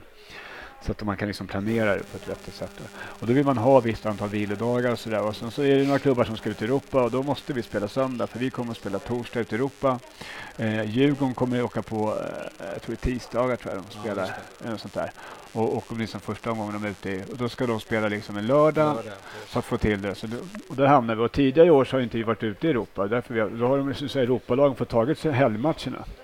Det är den här gamla klyschan att Solna-laget alltid har fått matcher på helgerna, men det har ju en förklaring i och för sig i det här. Ja, men det är ungefär som Malmö då. Vi låg ju å andra sidan längst ner i statistiken på bortamatcher på helger till exempel. Och det kan jag säga, och det är nästa problem då. Och det här är ju också samma för att gå tillbaka till supporterleden också. Jag har läst en på SFS och gått ut och sagt att vi vill ha mycket helgbortamatcher. Men samtidigt så sitter också en hel del av supportergängen och säger så här, men vi vill ha hemmamatcher på vardagar. Ja, exakt. Så det ska vi göra. Det är det som är farligt, att folk inte fattar att det hör ihop liksom. Och vi hade diskussion internt då i Hammarby med alla supportergrupperingar liksom, och då kom vi överens om, men det är klart att måndagar kanske är en bättre match för hemmamatcherna, men vill vi ha bortamatcher på söndagar så måste vi liksom också ha hemmamatcher på söndagar. Nu har vi jobbat med det ganska länge. Så den har vi också lyft och sagt till support i Sverige att ni skriker inte efter helgmatcher på söndagar om du sen kräver att din egen klubb ska hemmamatcher på måndagar, för det är ju två lag som ska möta varandra. Ja. Men jag tror att det är väl mer att man kanske kan lägga, vilket jag fattar också med tanke på polisen och allt sådär. Man vill ju ha derbyna på till exempel en måndag 19:00 på grund av att alla har ju kort till arenan och det blir lite senare på kvällen, det blir lite mer dynamiskt och så. Men sen så fattar jag att polisen tycker att det är liksom osäkert. Polisens åsikt är det som inte kanske direkt avgörande, utan det är ju nästa problem. Och då pratar vi liksom om Tele2 Arena och svenska eller Stockholms trafiksituation. Vi har ett jätteproblem med när vi har vardagsmatcherna. Att infrastrukturen idag, nu har vi ändå tack nog att vi ligger nära Gullmarsplan, men det är jättetajt. Alltså de går ju på gränsen. Jag läste en rapport att det går en buss i minuten i rusningstrafik från Gullmarsplan. Alltså det är så mycket bussar så man kan inte ens få in det, så man får lägga bussar ner i Farsta nu för att det är för mycket, för att det är för trångt där uppe. Och då är det så här att vi är en fara för oss att spela också, för alla har ju suttit någon gång i tunnelbanan eller i bilen. Får någon punka ner i en tunnel någonstans så då smäller det ju bara, så står det stilla. Och ska vi spela matcher då mitt i det? Så vi har sagt att så kan vi inte, får vi ta söndagar i så fall. Så att den huvudsakligen är egentligen inte att polisen vill. De tycker jättemycket, men vi har också sagt att... Men givet vårat snitt så kan man inte klaga på söndagarna ändå, eller hur? Alltså nej, men jag tror så här, det är klart att om vi skulle spela fotboll i liksom, vet jag, lördag klockan 11 och göra det i 10 år så anpassas ju människan. Vi är anpassningsbara. Nu har vi valt att spela fotboll på söndagar och försöker sträva och prata om det hela tiden.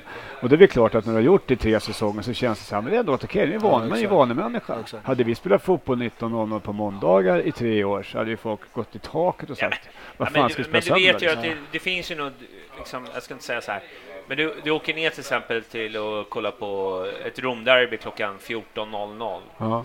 Och så åker du dit och kollar på ett Romderby 20:45. Det är ju en jävla skillnad. Tycker du? Ja. Ja, det är väldigt skillnad. Men nivån är en helt annan. Ja, absolut. Och italienare dricker inte ens bira. Nej, exakt. Fotboll för fylla talat igen. Ja. Nej, men så det ska läggas nu. Och så på tisdag är mötet. Och sen så ska väl det måste ju offentliggöras ganska snart. För jag svensk fotboll, vi går ju på semester. Inte jag, men står helt av det. Det här ska ju stötas och blötas. Du är väl aldrig på semester, Göran? Nej, jag ska faktiskt åka på semester. Men när spelprogrammet kommer imorgon så ska vi ut. Vi ska ju stöta oss liksom arenadrift där. Vi ska ta det med sporten, ska säga sitt. Vi ska kolla så vi får ihop det med Europacupspelare. Vi måste kolla vilka matcher som är hemma borta. Vi måste kolla på restid. Det går en som resa hem, vissa klockslag. För vi måste ha vilodagar och sådär. Så ska det funka också med Europa. Och Europa vet vi till exempel om vi börjar hemma eller borta. Så då vill inte vi ha vissa matcher som är jävligt långa resor. Så och det är en vetenskap. Så att För det var ju faktiskt en klassiker när vi var ute i... vad fan hette den då? Inte Toto. Inte Toto Cup, ja. Det var ju någon sån här helt galna program att vi körde det udda mot sådana lag och sen så hade vi typ bortamatcher. Det var Helsingborg, det var Malmö, allt. Under sommaren så fan ingen som reste så mycket som Bayern gjorde den sommaren. Börjar är det för kort program? Är det det du säger? Nej, men det är inget ovanligt när Rick med. Han är en jävel på alla låda. Ja, vad sa du för någonting? Nej, jag sa bara att sist vi var ute så fick vi ett helt galet program där vi hade matcher. Det var ju typ så här, Borås och sen så var det vad fan vi spelade mot i Helsingborg. Och så var det Helsingborg och det var liksom hela tiden. Ja, men exakt. Så att Bayern var ute och reste som aldrig förr då när det begav sig senast. Och det var inte du som frågade efter shampoo i Norge? Och den är ändå inte... Den är ju inte okej någonstans, tycker jag. Det var på tiden när Göran hade långt hår. Känner ingen shampoo. Vad hände? Här med ett resonemang försvann ett shampoo i diskussion. Är det dags att fimpa den här diskussionen? Han frågar vad du sa och sen slutade han. Ja, exakt. Det har aldrig hört. Liksom 200 poddar senare som har lärt sig det. Ja, men så i nästa vecka borde det precis komma ut någon form av någon spelordning. Helt enkelt. Ja. Om inte allting skär sig ordentligt på tisdag. Om du skulle få gissa vem vi får möta i premiären, hemma eller borta, vad tror vi? Jag tror vi börjar hemma och... Avslutar vi hemma? Nej, det vet jag inte. Det får vi se. Alltså det är i år tror jag att det blir jävligt annorlunda. För att nu handlar det bara om fotbollsspelare på program. Och det är samma, det finns viss turordning. Vi ska spela vissa matcher, derbyn och sådana saker. Och det kommer också ruckas upp tror jag. Bara för att få ihop det. Vi vet inte. Men jag tror vi kommer vara hemma och vi kommer vara på en söndag. För att det är ingen som vill ha oss på en vardag med support i marschen. Så man får väl tacka Pannbands-Janne med flera som skapade att det är en söndagsmatch får vi garanterat. Gott. Bra, vi ska klappa ihop. Du, vi snackade ju i fredags du och jag. Ja, det var ju en inofficiell Bayern-podd. Ja. Det var det mer högt i tak. Precis. Det var där alla sköna historier kom fram. Det är ju då storiesarna kommer fram. Exakt. Det är då man säger, Skyliften, kan vi ta den i podden? Ja, det kan vi göra. Ja, kan inte du dra den för Jonas här? Ja, men det var ju så att man fick ju för sig att vi skulle bygga en julbock en gång i tiden. På Medborgarplatsen. Ja, jag har hört faktiskt. Vilket vi gjorde. Vi byggde en julbocken med bravur. Alltså vi som är Bayern skulle göra det. Ja, precis. Bayern-fans blev anlitade av företagarföreningar där. Skulle bygga en julbock. Och jag vet inte hur många är som har byggt en julbock här i livet. Men det är inte så jävla kul att bygga julbock. Så att då var det två bröder som var med och byggde den här, ska inte hänga ut dem för mycket. Men de löste så att han hade connections där, så han kom upp med en kartong med glögg, starkvinsglögg i det där. Och en kaffebryggare. Det kan jag rekommendera om ni är rädda för att bli av med alkoholen, så kör genom kaffebryggaren, för då är alkoholen kvar. Så vi pippade i oss den där och vi byggde julbocken i dagarna ända och sådär. Sen så det ena gav väl andra någon kväll där vi var ute. Så. Vi hade ju Skylift va? För att bygga och komma upp till hornen och sådär. Och vi var väl ute på en blöt kväll och så insåg vi så här, pubbarna bara stänga och folk flesta droppade av. Men vi var några som ville fortsätta att festa, så vi kom på den briljanta idén att vi såg att det var en fest liksom längre bort på gatan var det, från Medborgarplatsen. Så hörde vi att det var fest där uppe på en sån balkong med öppen. Så vi tänkte, fan, det är ju fest. Men det var ju, porten var ju stängd och så vi tog den här Skyliften, vilket var kanske inte det mest begåvade.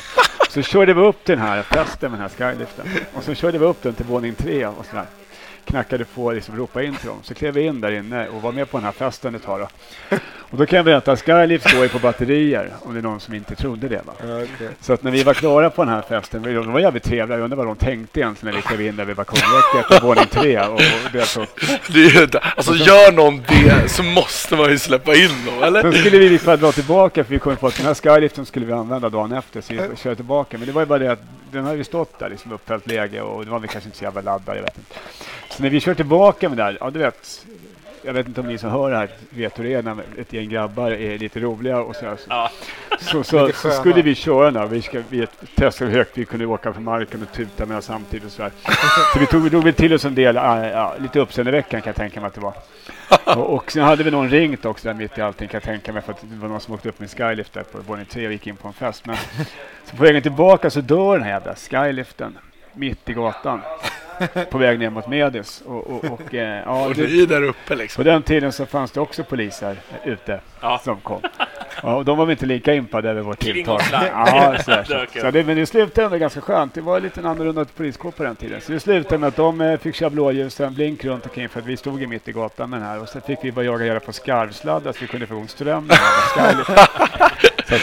Det är den korta versionen av den här historien. Hur långt upp var ni då? Var ni en bit upp? Nej, men det är så här, det lär jag mig också. När strömmen dör i en skylift, då åker den ner. Åker ner? Ja. Man blir aldrig fast där uppe. Ja, just det. Men det var en av de snälla. Skyliften stod där den stod. Det är lite trist att den inte fastnade. Vi hade många bra historier som gick igenom där. Vi hade men den här demonstrationer på Östermalms polisstation gick vi igenom. Den här bocken har ju du en till story om som jag fick höra förra helgen, va? Ja, när du slaggade på... Sov över. Ja, men det var en fin story. Ja, men den kan man väl berätta. Nu kan jag säga, jag är 50 år idag så det här är jävligt länge sedan. Men det var ju så att den där bocken brann. Ja, och en av deltagarna som var med oss i fredags, så jag hävdar ju att det är han som, för han var inte hemma när den brann. Men det är tämligen oklart. Han har verkligen bekräftat eller förnekat det. Och det var ju så att man ville ju liksom ha en ny julbock då. Därför att julbocken ska ju stå där när det är julmarknad. Det har inte varit julen. Nej. Och då förhandlade vi och så sa vi så här, men då vill vi ha deg för den gamla julbocken. Alltså, ska vi bygga en till så det är ingen jävla paketpris utan får man betala 2 gånger. Och så höll de på att hasta om det där och vi byggde den här nya bocken för att det var ju en vecka till nästa event så vi var ju tvungna på klart den. Och sen så hade de på lördagen julmarknaden där och så skulle vi få betalt för kvällen. Och då ville de inte dega riktigt som vi ville för vi ville ha cash för vi skulle gå och dricka bira och sådär. Så då tog vi extremt många beslut och då byggde en gigantisk penis under julbocken i halm som var typ 4-5 meter lång. Och så vägade vi plocka ner den för de hade betalat. Och då betalade de så att, det är bra. Ja, men det var ju ingen poddinspelning i fredags. Nej. Exakt, så det här är bara liksom rykten om vad som kan ha. Men det kände jag att jag drog ner upp det här till Bajen-poddsnivå. Lite mer censurerat. Men vi ska sluta, det var jättetrevligt att ha det även fast du kom sent. Ja, men vad fan, ibland svänger om Bajen. Jag kände ju så här att vi skulle ha en sån här Jonas on Tour-podd sen efter Europa-äventyren. När han får redogöra lite grann för efter eller under? Ja, jag tänker efter så här. Så kan du redogöra hur din första sån här riktiga all-in Europa-resa gick till. Och jag har ju inte varit med om det liksom. Så det lär väl bli ganska blött liksom.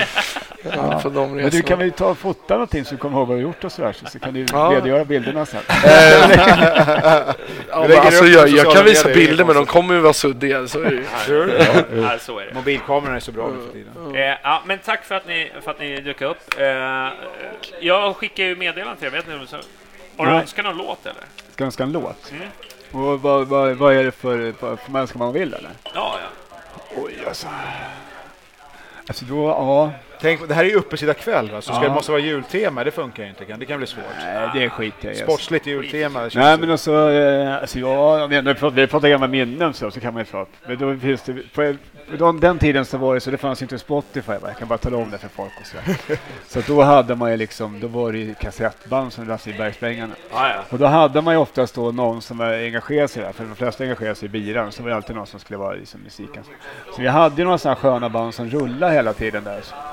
Och då måste jag tänka till här lite. Nej, men och då finns en del låtar som är inte i rumsrena här. Ja, men gärna sådana. För vi spelade dem en gång på Söderstadion med gamla arenan. En lördagsmatch hade vi. Så hittade vi det här kassettbandet. Vi tankade hem de här låtarna och spelade. Sen fick jag ett mejl från 2 killar som här på West Ham som hade varit över. Och sa att vi var på besök i Sverige. Men det måste ändå vara straffbart att spela den här musiken. För det ska man aldrig få göra på en engelsk fotbollsmatch. Alltså. Då var det War on the Terraces var den ena låten och sådär. Så efter Heroes och sådär som har gått. Om vet ni inte det så finns det på Spotify, ni kan gå in och kolla. Men jag kan tänka mig att Ska man bara en låt och ge plats i mitt hjärta, det är min absolut, den Magnus Carlsson. Ska vara en bortamatchlåt, då är det Nelly the Elephant med Toy Dolls. Så Nelly the Elephant kan jag säga, den är ju en riktig kioskvältare. Om man är med grabbarna i en bortabuss, en SL-buss. Bra, men då kör vi den och så tackar vi för oss. Det blev nästan 2 timmar bra snack. God jul och gott nytt år. God jul och gott nytt år. Så det bra snacket började ju när jag kom. Ja, så hörs vi förmodligen på träningslägret. Det beror på lite vart det bär någonstans. Jag har ingen aning. Det berättar Jesper. Lyssnar inte du på din egen podd? Var det klart? Jag har ingen aning. Nej, men du kan ju lyssna på podden jag lyssnar på podden sen när jag åker. Se vad han sa. Jag brottas med mig själv mycket. Ja, men nu, vi hörs. Ha det bra. God jul. Hej. Hej.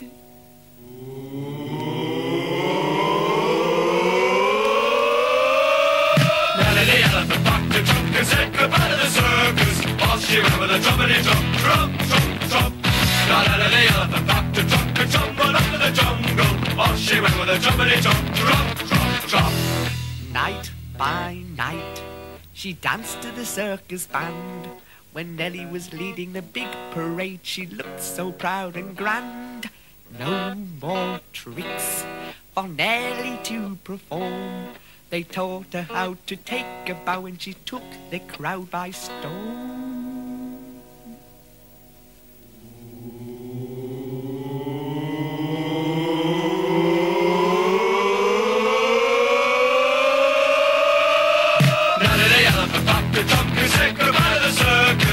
She went with a trumpety trump, trump, trump, trump. Now Nelly the elephant packed a trunk and tumbled up to the jungle. Off she went with a trumpety trump, trump, trump, trump. The head of the herd is calling far, far away. They met one night in the silver night on the road to Mandalay.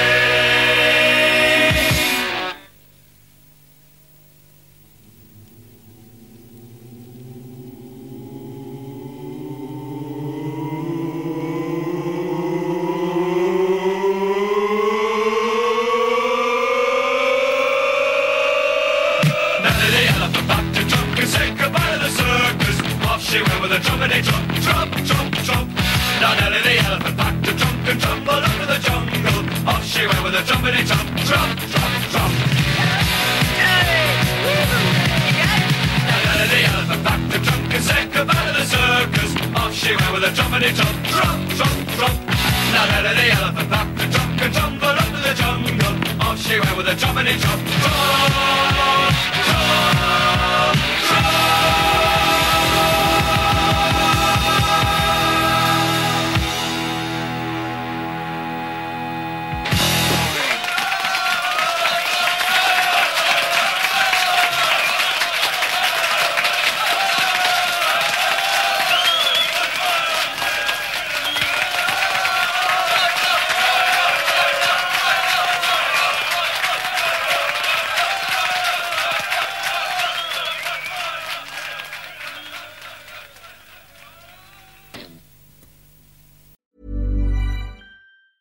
Hey, it's Danny Pellegrino from Everything Iconic. Ready to upgrade your style game without blowing your budget? Check out Quince. They've got all the good stuff, shirts and polos, activewear, and fine leather goods, all at 50 to 80% less than other high-end brands. And the best part? They're all about safe, ethical, and responsible manufacturing. Get that luxury vibe without the luxury price tag. Hit up quince.com/upgrade for free shipping and 365-day returns on your next order. That's quince.com/upgrade. Mom deserves the best, and there's no better place to shop for Mother's Day than Whole Foods Market. They're your destination for unbeatable savings, from premium gifts to show-stopping flowers and irresistible desserts. Start by saving 33% with Prime on all body care and candles. Then get a 15-stem bunch of tulips for just $9.99 each with Prime. Round out Mom's menu with festive rosé, irresistible berry chantilly cake, and more special treats. Come celebrate Mother's Day at Whole Foods Market.